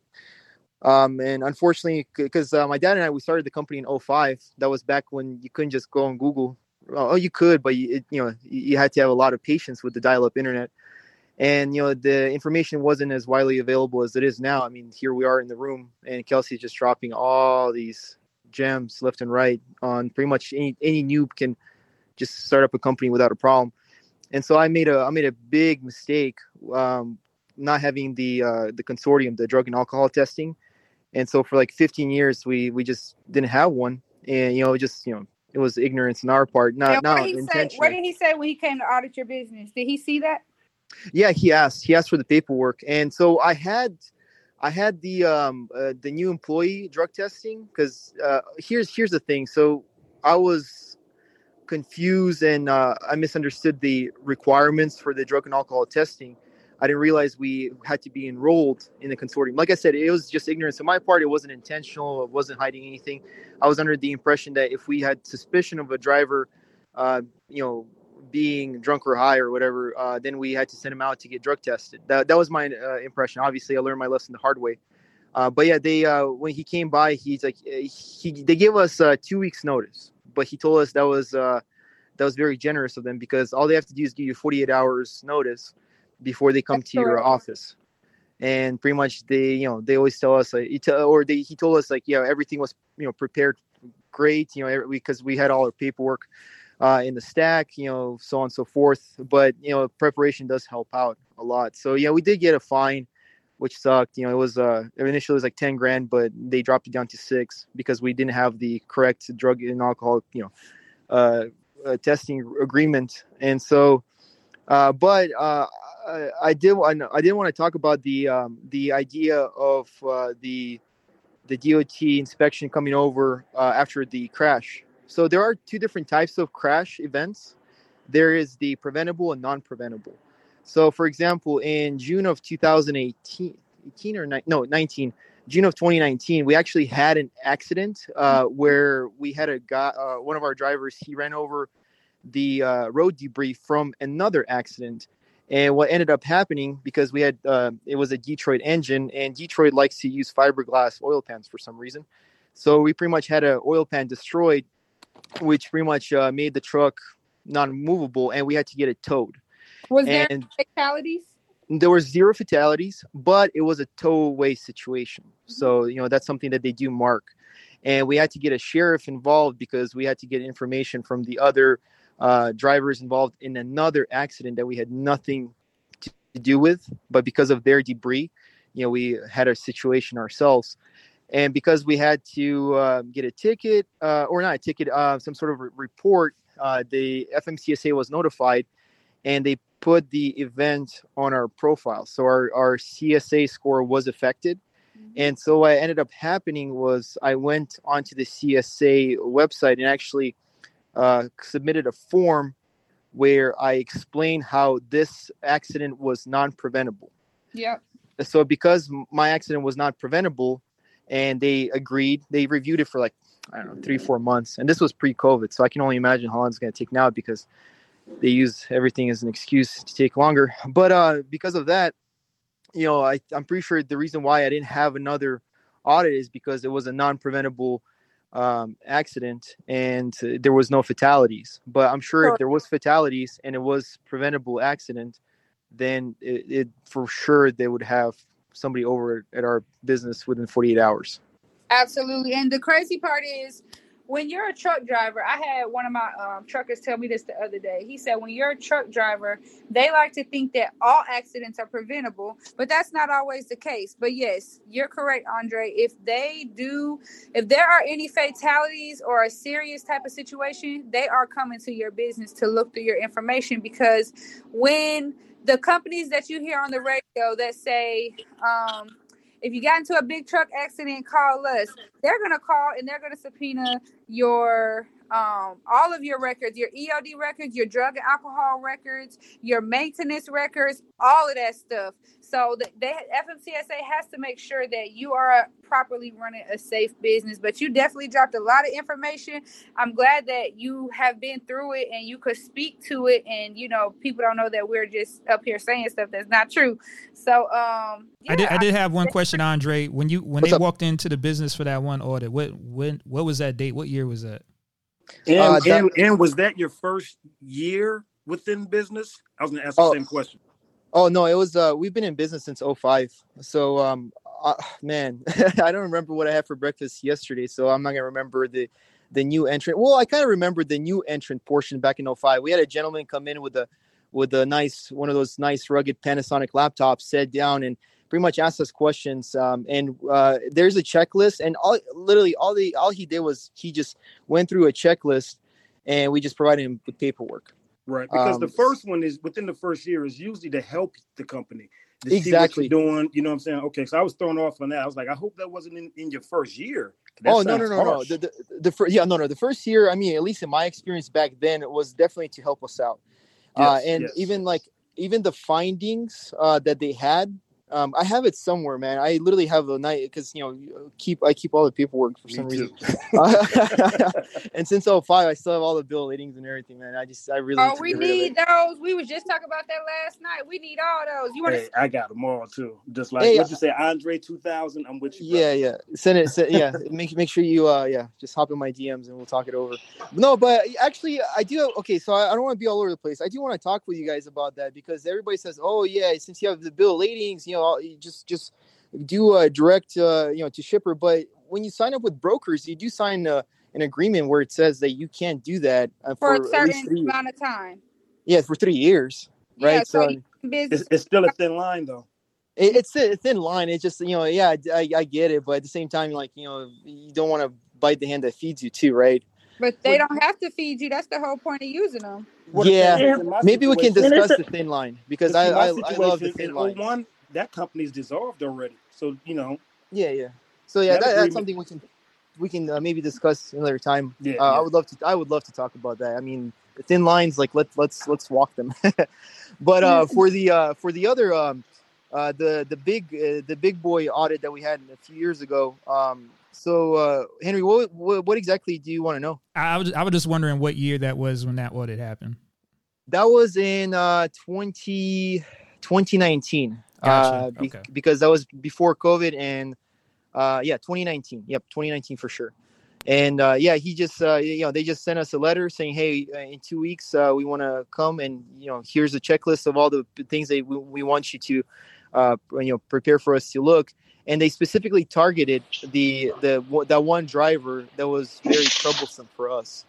So needless to say, it was evident as to why they were coming over. And I mean, rightfully so. I mean, when you get 3 out of service within 2 months, something is not right. And obviously the guy's no longer with us. Did they? Yeah. Again, can you bring it in terms of when they send you your audit, do they mail it to you?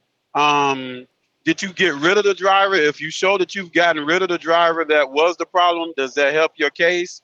And lastly, you made mention of basically proving your innocence. Yeah. So what happened was real quick. From a trucking standpoint, you're guilty till you prove your innocence. And a forward-facing camera is one of the things that definitely provides evidence to defend your side of the case. So you go ahead and ask me. I just wanted to get those 3 out before I got muted again. You welcome. Yeah. Well, here's the thing. So the proving of our innocence. So the 2 out of services were the hours, 2 out of services were the hours of service violations, because we're still running paper logs.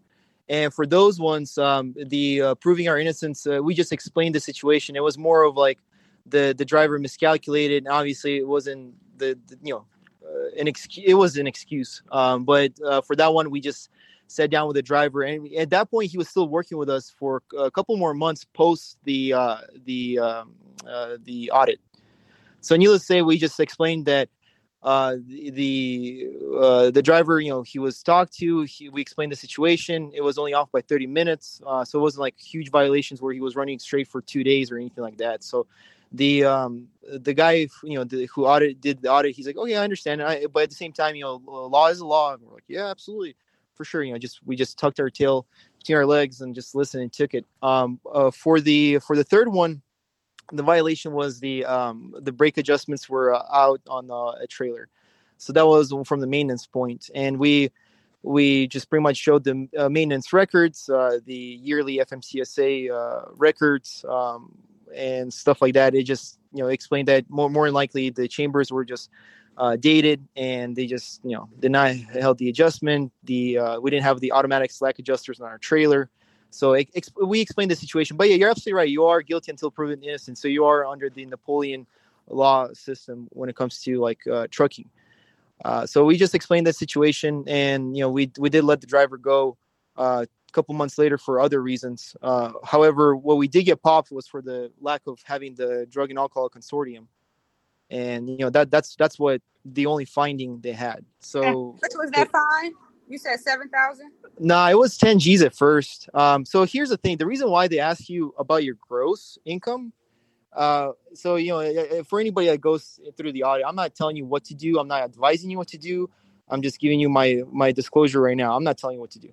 But what they do is they base their fines off of a certain percentage of your gross income, which sucks because gross income. I mean, half of the gross income goes into fuel and insurance alone. So it's kind of bad that they base their assumptions on that. But they literally ask for your gross income, and off of that, they determine what your penalty is. And they give you they gave us the penalty. It was like 11,000 something. And what I did is I pleaded the case. I was like, please, we learned our lesson. We already got everything situated. Here's proof that I took action. Here's my corrective action plan to make sure this doesn't happen again, which is kind of easy. You just maintain the Drug and Alcohol Consortium, which we do through Concentra. And, I submitted all the paperwork in, and they dropped it down to like 6,300, which is, hey, we messed up. I'm not going to sit here and cry about it. It's like, I messed up, learn my lesson the hard way. But I think if you do get hit with a fine, you absolutely should, ask them for just, to just reduce the fine, or I don't want to say forgiveness, but yes, the least you can do is just submit a letter saying, hey, guys, like, I messed up, my bad, I'm sorry. Here's what I did to make sure this doesn't happen again. I learned my lesson. And they'll work with you, and they worked with us. They dropped it by pretty much a third. So that was very generous of them, man. But but needless to say, take notes on that. Take notes. Yeah, all right, Andre 2000 come with it. Yeah, and not to scare everybody, your very first audit, like don't bug yourself out. It's really them making sure that you're on point and you know what to do. Right. That's what they want you to see. Could help you out. No, I thought that too. I think the too. scariest audit is maybe your second or third. But not really, and I'm sure Kelsey can simplify it for you, because once you know it, it's simple. You do it as you go. Exactly. Yeah, but sometimes you get so comfortable. Yeah. You can't. I know we can't. I mean, Mark, we know we can't. I can't get comfortable in saying I think the thing that makes it difficult now is like stuff is changing all the time. So that's what got me worried, because things are changing rapidly, like in the last 2 or 3 years. It seemed like things are changing rapidly. So to make sure that you can stay on top of that, so you can have all your stuff in place. But these DODs actually help out a lot. Yeah. So one of the resources, like Desi mentioned, Foley, right? The Foley, the services folks who help you out with the paperwork and stuff. What I actually do is I just sign up for their like newsletters, and they like to do their cold calls or cold emails, whatever you want to call it. So they send you out, like, for example, I didn't forget about my UCR. It's more like, I remember the date, and I'm just waiting until the last minute to submit my UCR, so on and so forth. But they just kept sending me emails like, hey, don't forget your UCR is coming up, blah blah blah, sign up with Foley Services so we can do it for you. I'm like, hey, I appreciate you guys. Thanks for reminding me. They just sent an email about the road check we was talking about. They just sent an email about that. Like, hey, May 4th to May 6th, better watch yourself. So that's a good gym too. Hey, I have those blocked off from me, man. I even told my drivers, I'm like, we'll take a nice little vacation around that time. Wow. You gave us a lot of good information. I don't mean to cut you off. But it is a couple other people that do want to ask some questions, but you definitely gave some great information. Thank you so much for all that. Thank you for that. Absolutely, yeah. Looking forward to talking to you guys tomorrow. Absolutely. Yes, thank you. Hey, Ebony, how are you? Good. How you doing, Kelsey? Thanks, everybody, just for giving those good gems and, giving us a lot of good knowledge. My name's Ebony Polk. I'm from St. Louis, Missouri. And just to kind of piggyback off of what Andre was saying, I am a third-party administrator, and he is, right about a lot of those policies and those fines. They can rack up. So if anybody in here needs a third party administrator or consortium, just hit my DM. Oh yeah, I'll Okay. definitely reach out to you because I do have a couple questions myself, actually. So thank you so much for that, Ebony. No problem. That consortium that we're talking about, definitely reach out to her if you have any questions. She's Black owned at that, Yes. so that's amazing. Small business owner. So yeah, we might have to look at some rates and see what she has to offer. Yeah, no problem. And I also have the drug and alcohol policy to offer when you sign up too, so you can have that as well. Perfect. Yeah, that's definitely well needed. Thank you so much. Thanks. Hey, Latasha, how are you doing? Good morning. I'm good. What can we So, help you with today? I'm a new broker, and I'm having a hard time trying to figure out what goes in the shipper agreement. Can anyone help me with that? Bree? Sorry, I was trying to hurry up and get back to my phone. Yep, I can help you with it. Your surety bond goes in there. Your insurance go in there. I could honestly send you mine, if it might help you. I don't know everything off the top of my head, but I can send it. If you send me your phone number real quick, I can send you mine right now. Okay, But thank you so much. yeah, no problem. Awesome. Hope that helps you out, Latasha. Did you have any other questions? And I was trying to figure out, because like you said, when you first start out or when you apply, I got all kind of information and emails about factoring companies.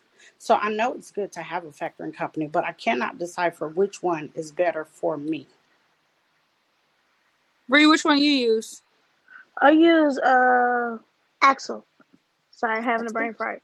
And when you it's okay. So it's no contract. He do the invoice to the shipper. You can walk away at any time. I think mine's is. I think I'm 3%. And his name is Travis. He's awesome, and he'll also help you like get your business started. Like he was a broker too. Mm-hmm. So like he got some good insight on that. He'll send you like examples and stuff. You just gotta ask. Just Okay. ask him some questions. He'll definitely help you out there. But great factoring company. And they do brokers. They do brokers and they do carriers. Okay, thank you so much. Yep, send me your number. Okay. All right. Lakeisha, are you there? I'm here. Can you reset the room, ma'am? You are now listening to Trucking Breakfast Club on the Trucking Breakfast Club platform. Any questions that you might have, you can come up and ask them. We just ask you to mute your mic, be respectful, and make sure you get all the knowledge you can. Get in all those questions. Good job, Keyshawn. I see you're back up here. Did you have another question, sir? All right, we'll come back to him. Hey, Quita, how are you? Good morning. How are you guys? I heard a young lady earlier this morning said that she did taxes. Do you specialize in trucking taxes or is it just regular? Yes, I specialize in trucking taxes as well. Okay, great. So you have an Instagram or? Yes, all of my information is in my bio. So if you just click on my picture, you'll be able to see all of my Okay, information. I got it. Okay, thank you. You're welcome. Hope that helped you, Miss Quita. Hey, Amir, how are you, sir? You have to unmute your microphone. Oh, good morning. I don't have a question. I own a trucking company in the DMV, and I was just wanted to say that as far as drug testing and consortium, I use Polk. I think she was just up here talking too. I think Polk drug testing. She's been an excellent help for me and my company as far as getting us into consortium, getting my drivers tested and things like that. As well as factoring. I heard somebody mention something about factoring. I use Vero factoring, and and what I have noticed that me and another trucking company carrier, we got together and we got a lower rate because we factored together. I think we started out factoring individually as 3%, and now that we got together with Vero, even though our accounts are separate, but they're factoring our numbers together, so we're down to 1.5%. So that's an option for people to team up and go at these factoring companies as a unit and get a better rate. Also, Vero Love's Truck Stop just bought Vero, so they offer what you call a LEX card, in which you get most of the time $2,500 credit on fuel and discounts and stuff like that, and then you just pay through your factoring company what you used in fuel. So that's been a benefit for my company, just trying to share the information. We appreciate that. Yeah, no doubt. Here, greatly appreciate that. Miss Ebony, did you have something else to add? She's currently with a client, but I heard 73 Trucking is what we know him as on social media. Speak to the consortium that we have. We want to, tell you that we appreciate you. He's booming on social media. He's currently in our Instagram bio if you want to follow him also. Our last story post. And for those that just joined, if you don't have a drug and alcohol policy, we offer that. Even if you are with Foley or someone else, want that in your trucking binder, within your truck, within your company, we offer whatever you need. We pretty much got it. Our information is in our bio. We're willing to take questions, whatever you want. We're here to help. And we're just, happy to be in the trucking business. And our joy is keeping everybody compliant. Love you so much. Like I told Miss Ebony, I'll definitely be reaching out to her. Oh, yeah, we appreciate you, Kelsey, so much. Thank you. You're welcome. Have a good day. You too. Hey, Lorenzo, how are you, sir? Finding yourself. Good morning, your crew. Good morning. What can we help you with today? You got some gems to drop on us? No, I got a question for you, and I think a little bit of Bree. Far as right, I have I want to get into the freight forwarding part of the business. Now, do I have to file a new MC number, or can I use my existing MC No, you have to get a new one because those MCs start with FF. Oh, so I have to file a new one. Correct. So I have to get a new insurance policy and everything? That part I'm not sure about. I would speak to your insurance agent, and if Elijah's up here, he can add on to that because I don't know the insurance qualifications mandated for the freight forwarding. I'm not gonna lie, I've never set up a freight forwarder, but I know that that's a completely different number. Those numbers start with FF, so you can't just transfer that. All right, now how about the if I was to do become a broker, will I be able to use the MC number, my old MC number? No, that's a different MC number as well. It's a different classification. You have motor carrier, freight forwarder, and broker. Those are three different things. Oh, okay. Now, because like sometimes, like how you see like the bigger companies, they use the same MC number with their brokering firm. Like which type of larger carrier? Because typically what they do is, like, I know I forget who the bigger company is, but they have smaller brokerages underneath them. So like JB Hunt, just an example, because I don't know if this is the correct larger company who does this. I know they do it, but I don't know if this is their smaller company. So like JB Hunt, they'll broker down to Coyote. But it's a different broker and number, so they work underneath one another. Am I saying that correctly? And Landstar does it too. Right. Yeah. I think I know you said it right, but I wanted Bree to our Mark can clarify, but that is true. In a carrier. I just walked back in. I'm sorry. No, you're okay. So Mr. Lorenzo was asking if he can use his carrier MC number for a broker, and you can't do that. It's a different classification. Yeah, it's totally different. When you see the, a lot of authority carriers, you're going to say whatever your number is going to say a C-C. That's for carrier. And the brokers have the /B and freight forwarders have the FF. And you wouldn't want to do it anyway. Even if you are a carrier and a broker, you want to keep, what they say? Keep it separate. Yeah, you don't want the right hand to know what the left hand doing. I appreciate it. So I know what I got to do now. Yeah, it just simplifies everything. Okay, thank you. No problem. Cool. Appreciate that. Hey, CJ, what you got going on? Good morning. I think it was Desi or Henry was talking about when they started out, they had a dually. My question was, I was thinking, well, I'm gonna go into hot shot, but I was thinking about car hauling, but you're talking about the insurance. Like I think I'm gonna just get a flatbed. But the question I have is, with the flatbed, if I end up like carrying like a car or two just to get me to another load, do I have to put down that I'm a car hauler? No.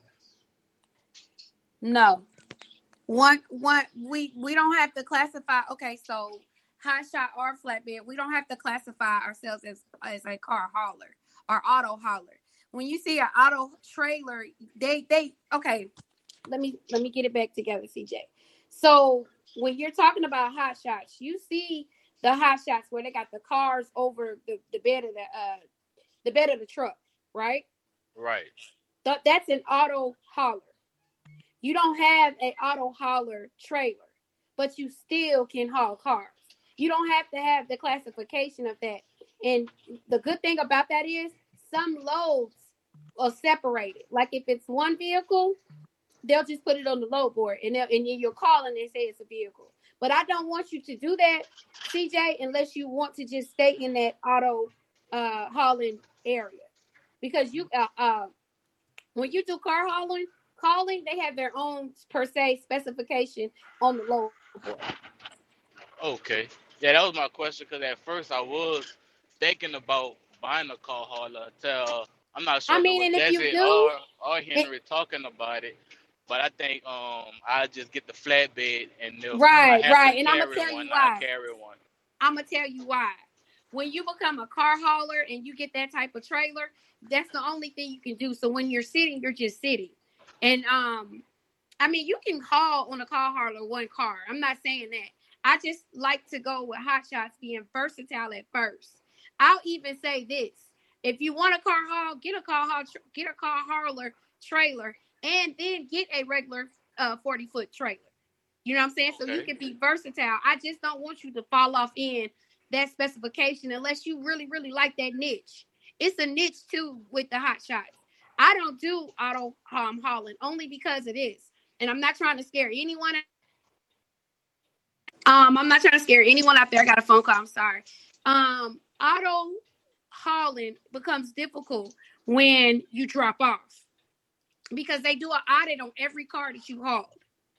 So if you have a dispatcher, your wife, that needs you to be somewhere else, CJ, it's going to be hard for her to book you because you don't know how long they're going to take at that dealership to get those cars off the hauler. So me, I just stay away. I'll do it, but I just stay away from it, or I scale differently. I dispatch differently. Okay, thank you.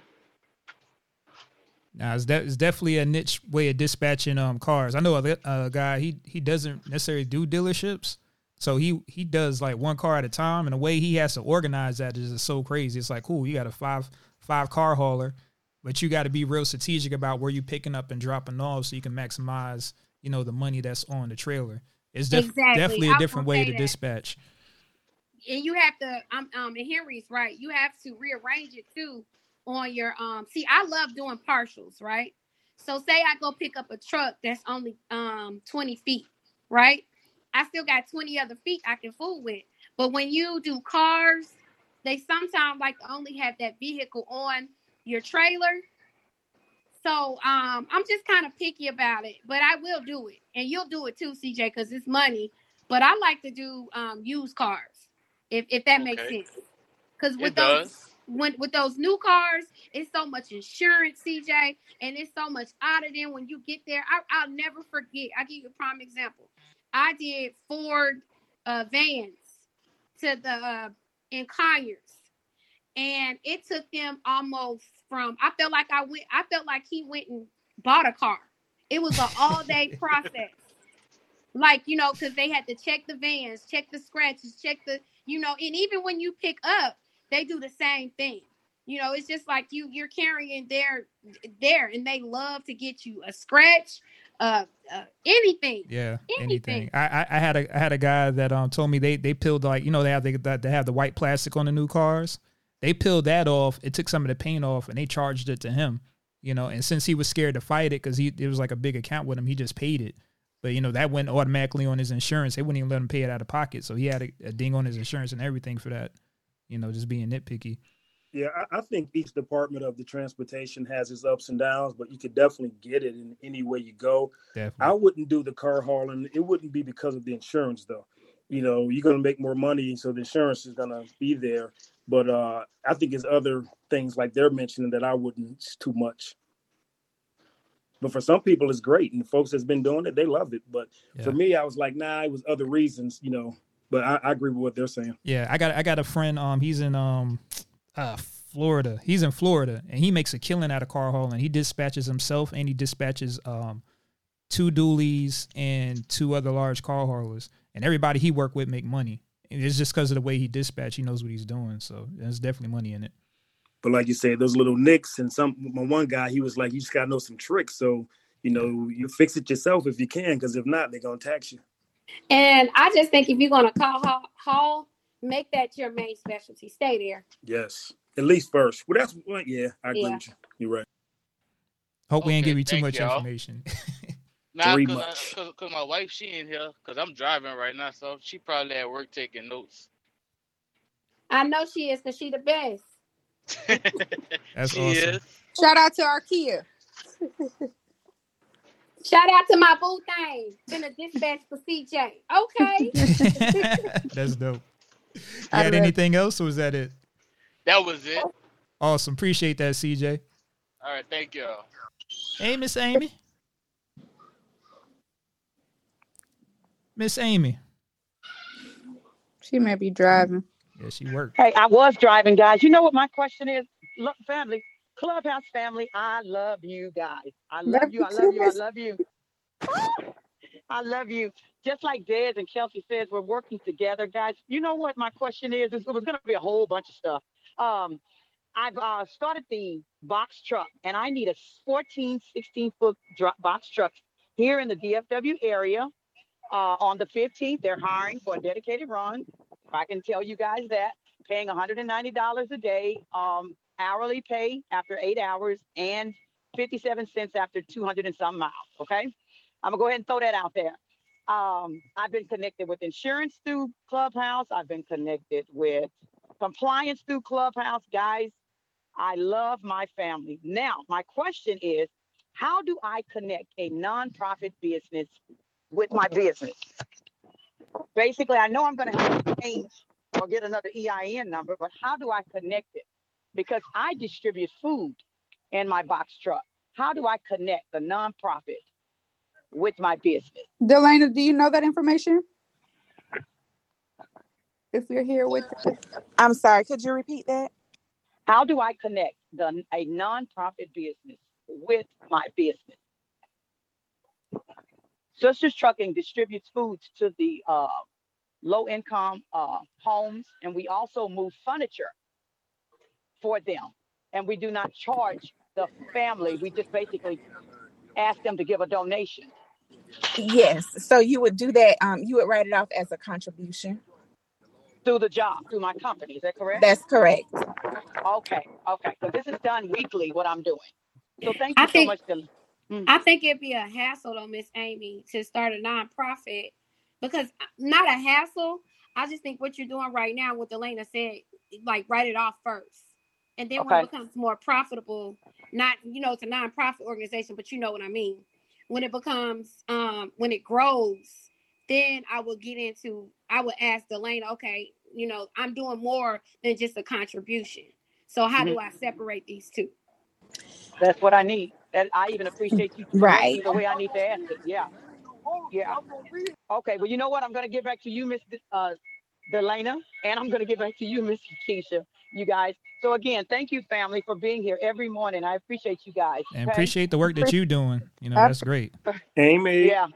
Hey, everybody. I love you guys. I'm signing back off because I'm picking up food right now. Love awesome. You guys. All right. Talk to you later. She's so sweet. I love her. Hey, Adrian. Hey, what's going on, everybody? Man, going great, man. How you doing? I'm good. Just getting in one day at a time. Question for I had a question for the gentleman. I think his name is was up here a little earlier about the factoring situation. I was trying to figure out, I do business with my family as well. So, we have different authorities, different MCs. If I wanted to hook up with Desi, I wanted to know, or anybody, for that matter, how do I combine? How do they structure that deal to get that 1% mark? Because everybody's kind of up at 3% mark. Everybody's up around, 2 point whatever.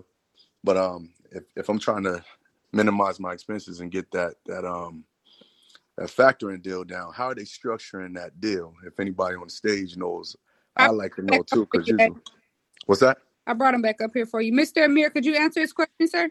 Yeah.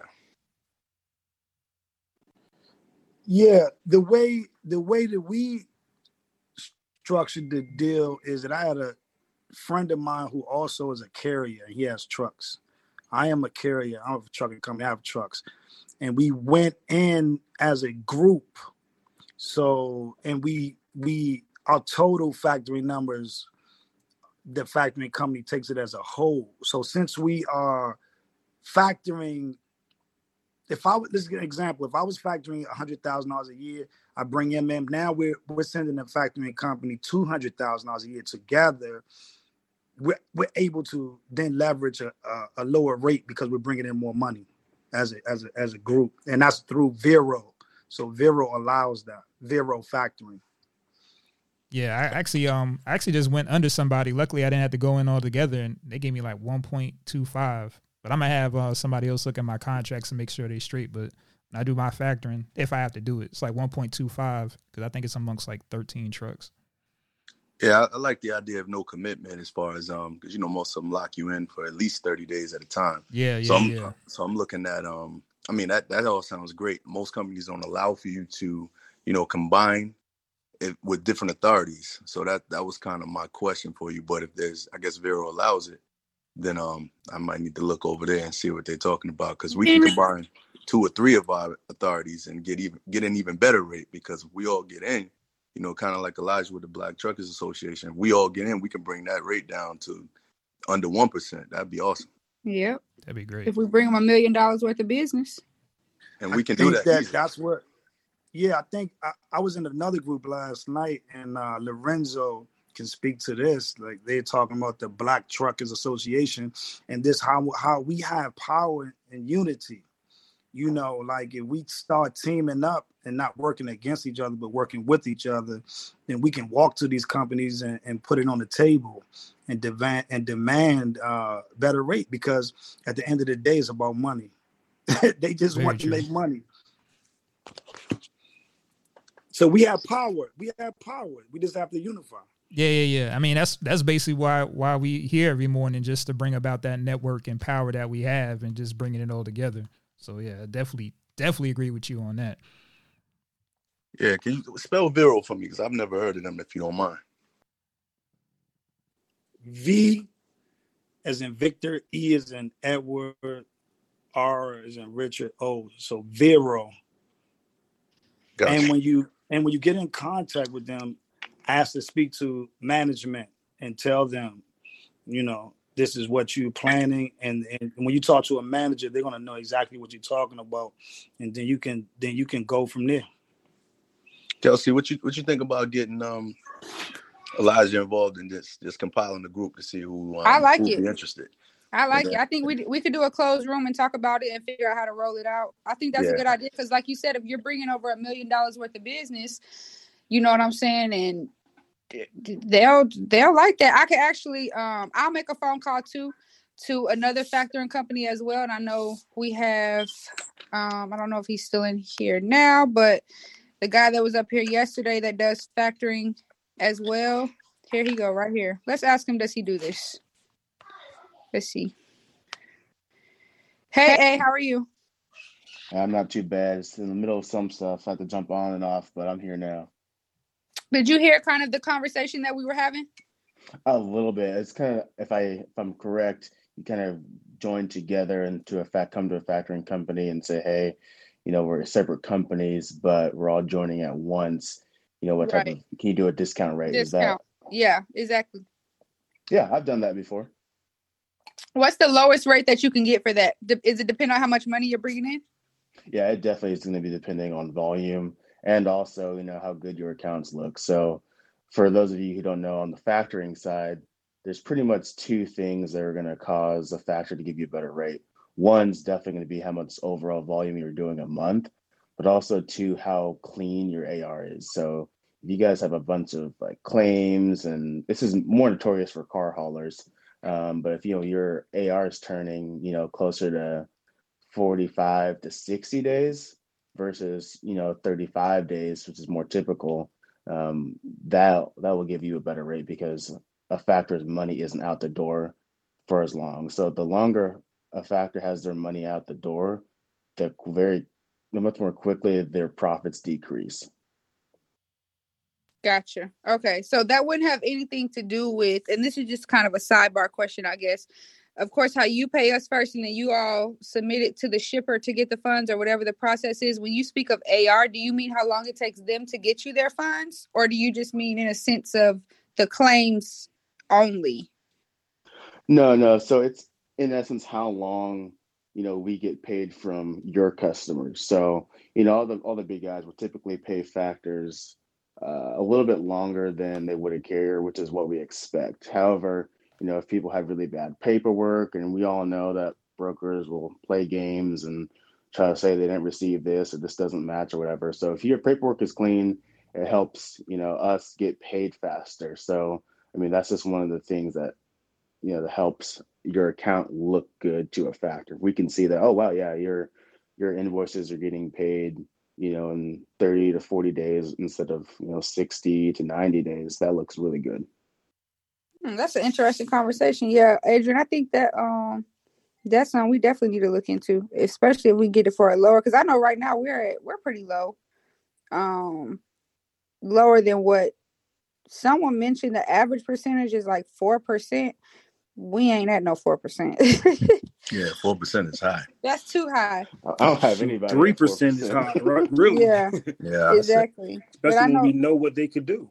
Exactly. Yeah. I forgot who mentioned that. Somebody mentioned it, that it was about 4%.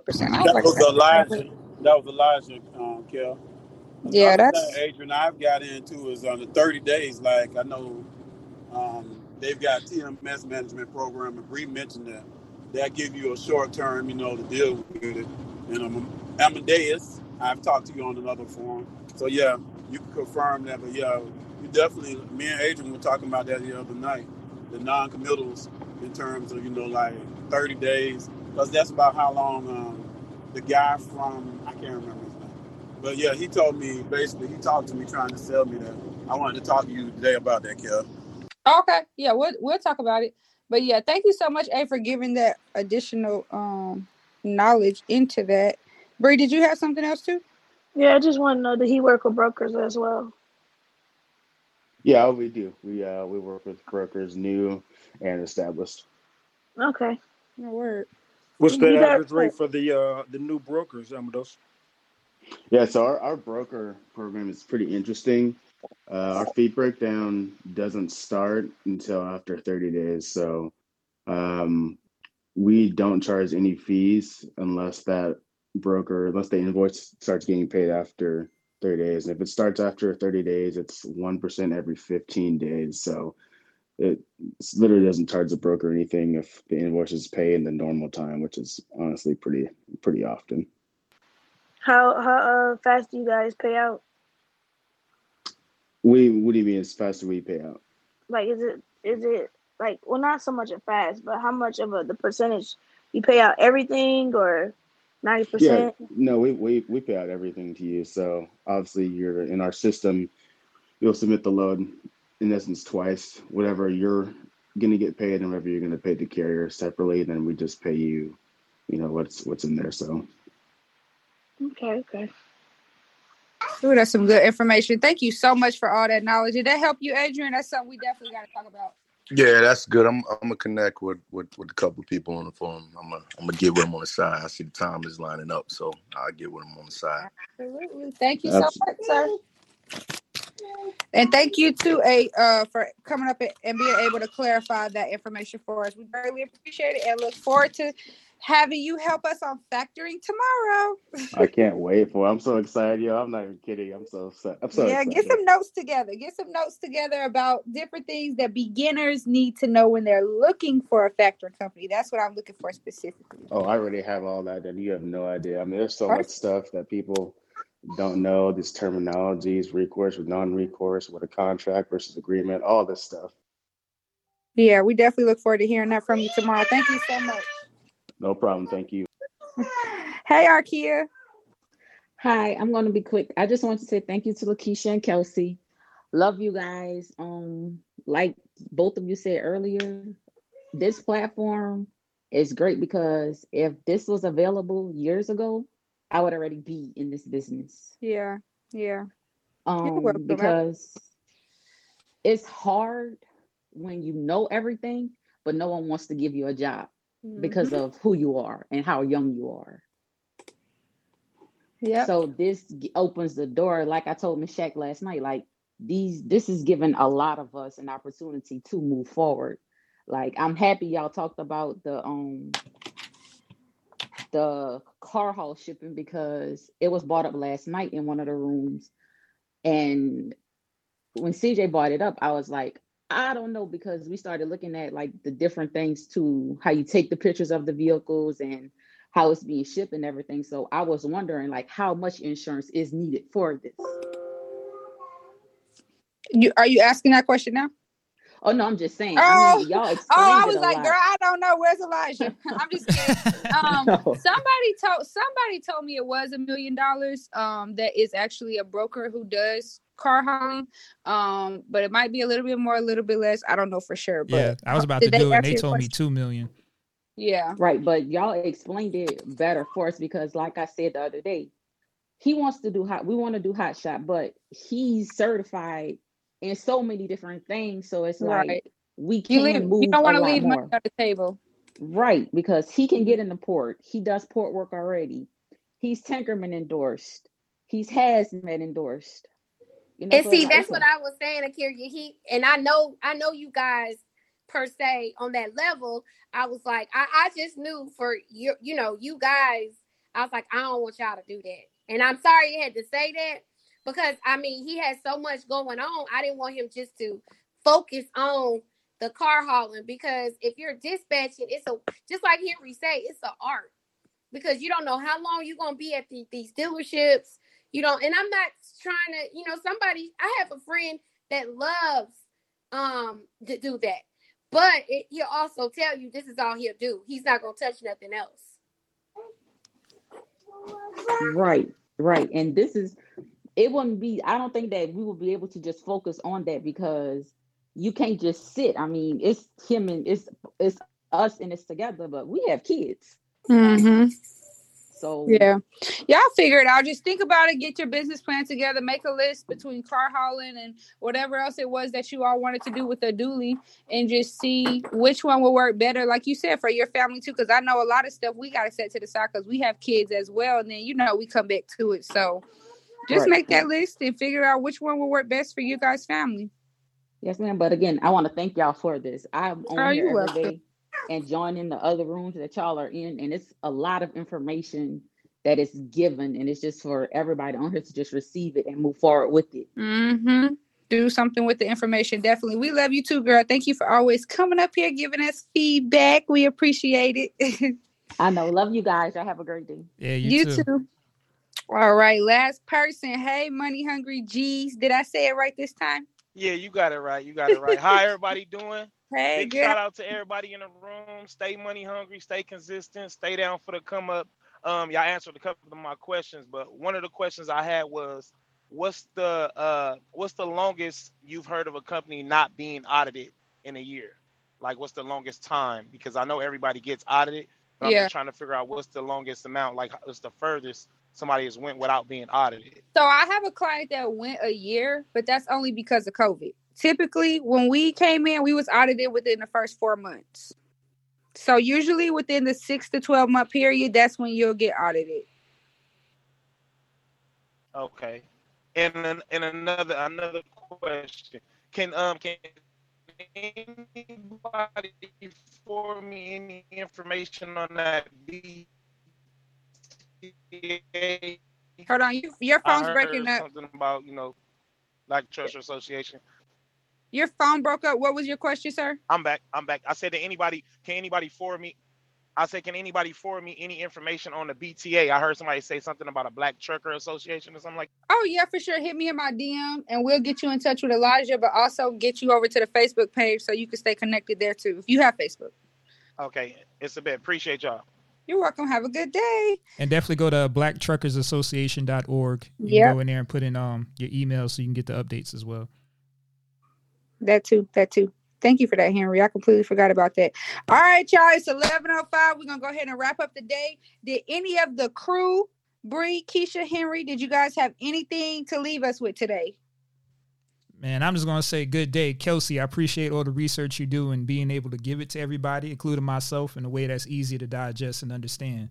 And appreciate everybody that's going out there. Y'all working your dream. Just make it happen. Everybody's entrepreneurs. We're here to help. Hit us up. Absolutely. Keisha and Bree, y'all got anything? I have Nathaniel. I'll see you guys tomorrow. And make sure, guys, if you want to see us, we have fun. It's not even about a course at this point. You get Kelsey, Bree, Jen, TJ. We have fun. We have fun learning. So come on down to Death Row Records. Come on, see Suge. Yeah, y'all have a great day. Have a productive day, and we'll see y'all tomorrow. Absolutely. Come back tomorrow. Henry, go ahead and start the music so I can get a little outro. Oh, she about to freestyle. No, I'm not. Everybody, make sure you come back tomorrow for day 3 of our series, where we will be talking about the actual trucking operation set up for your trucking company, for this company setup checklist series, whatever you want to call it. If you need the checklist, hit me up. I'll email it to you. If you have any other questions, you know where to find us, and we'll see y'all on tomorrow. Have a good day. Bye, Delana girl. We saying bye. Bye. I'm sorry I was on the call. No, it's okay. See y'all later.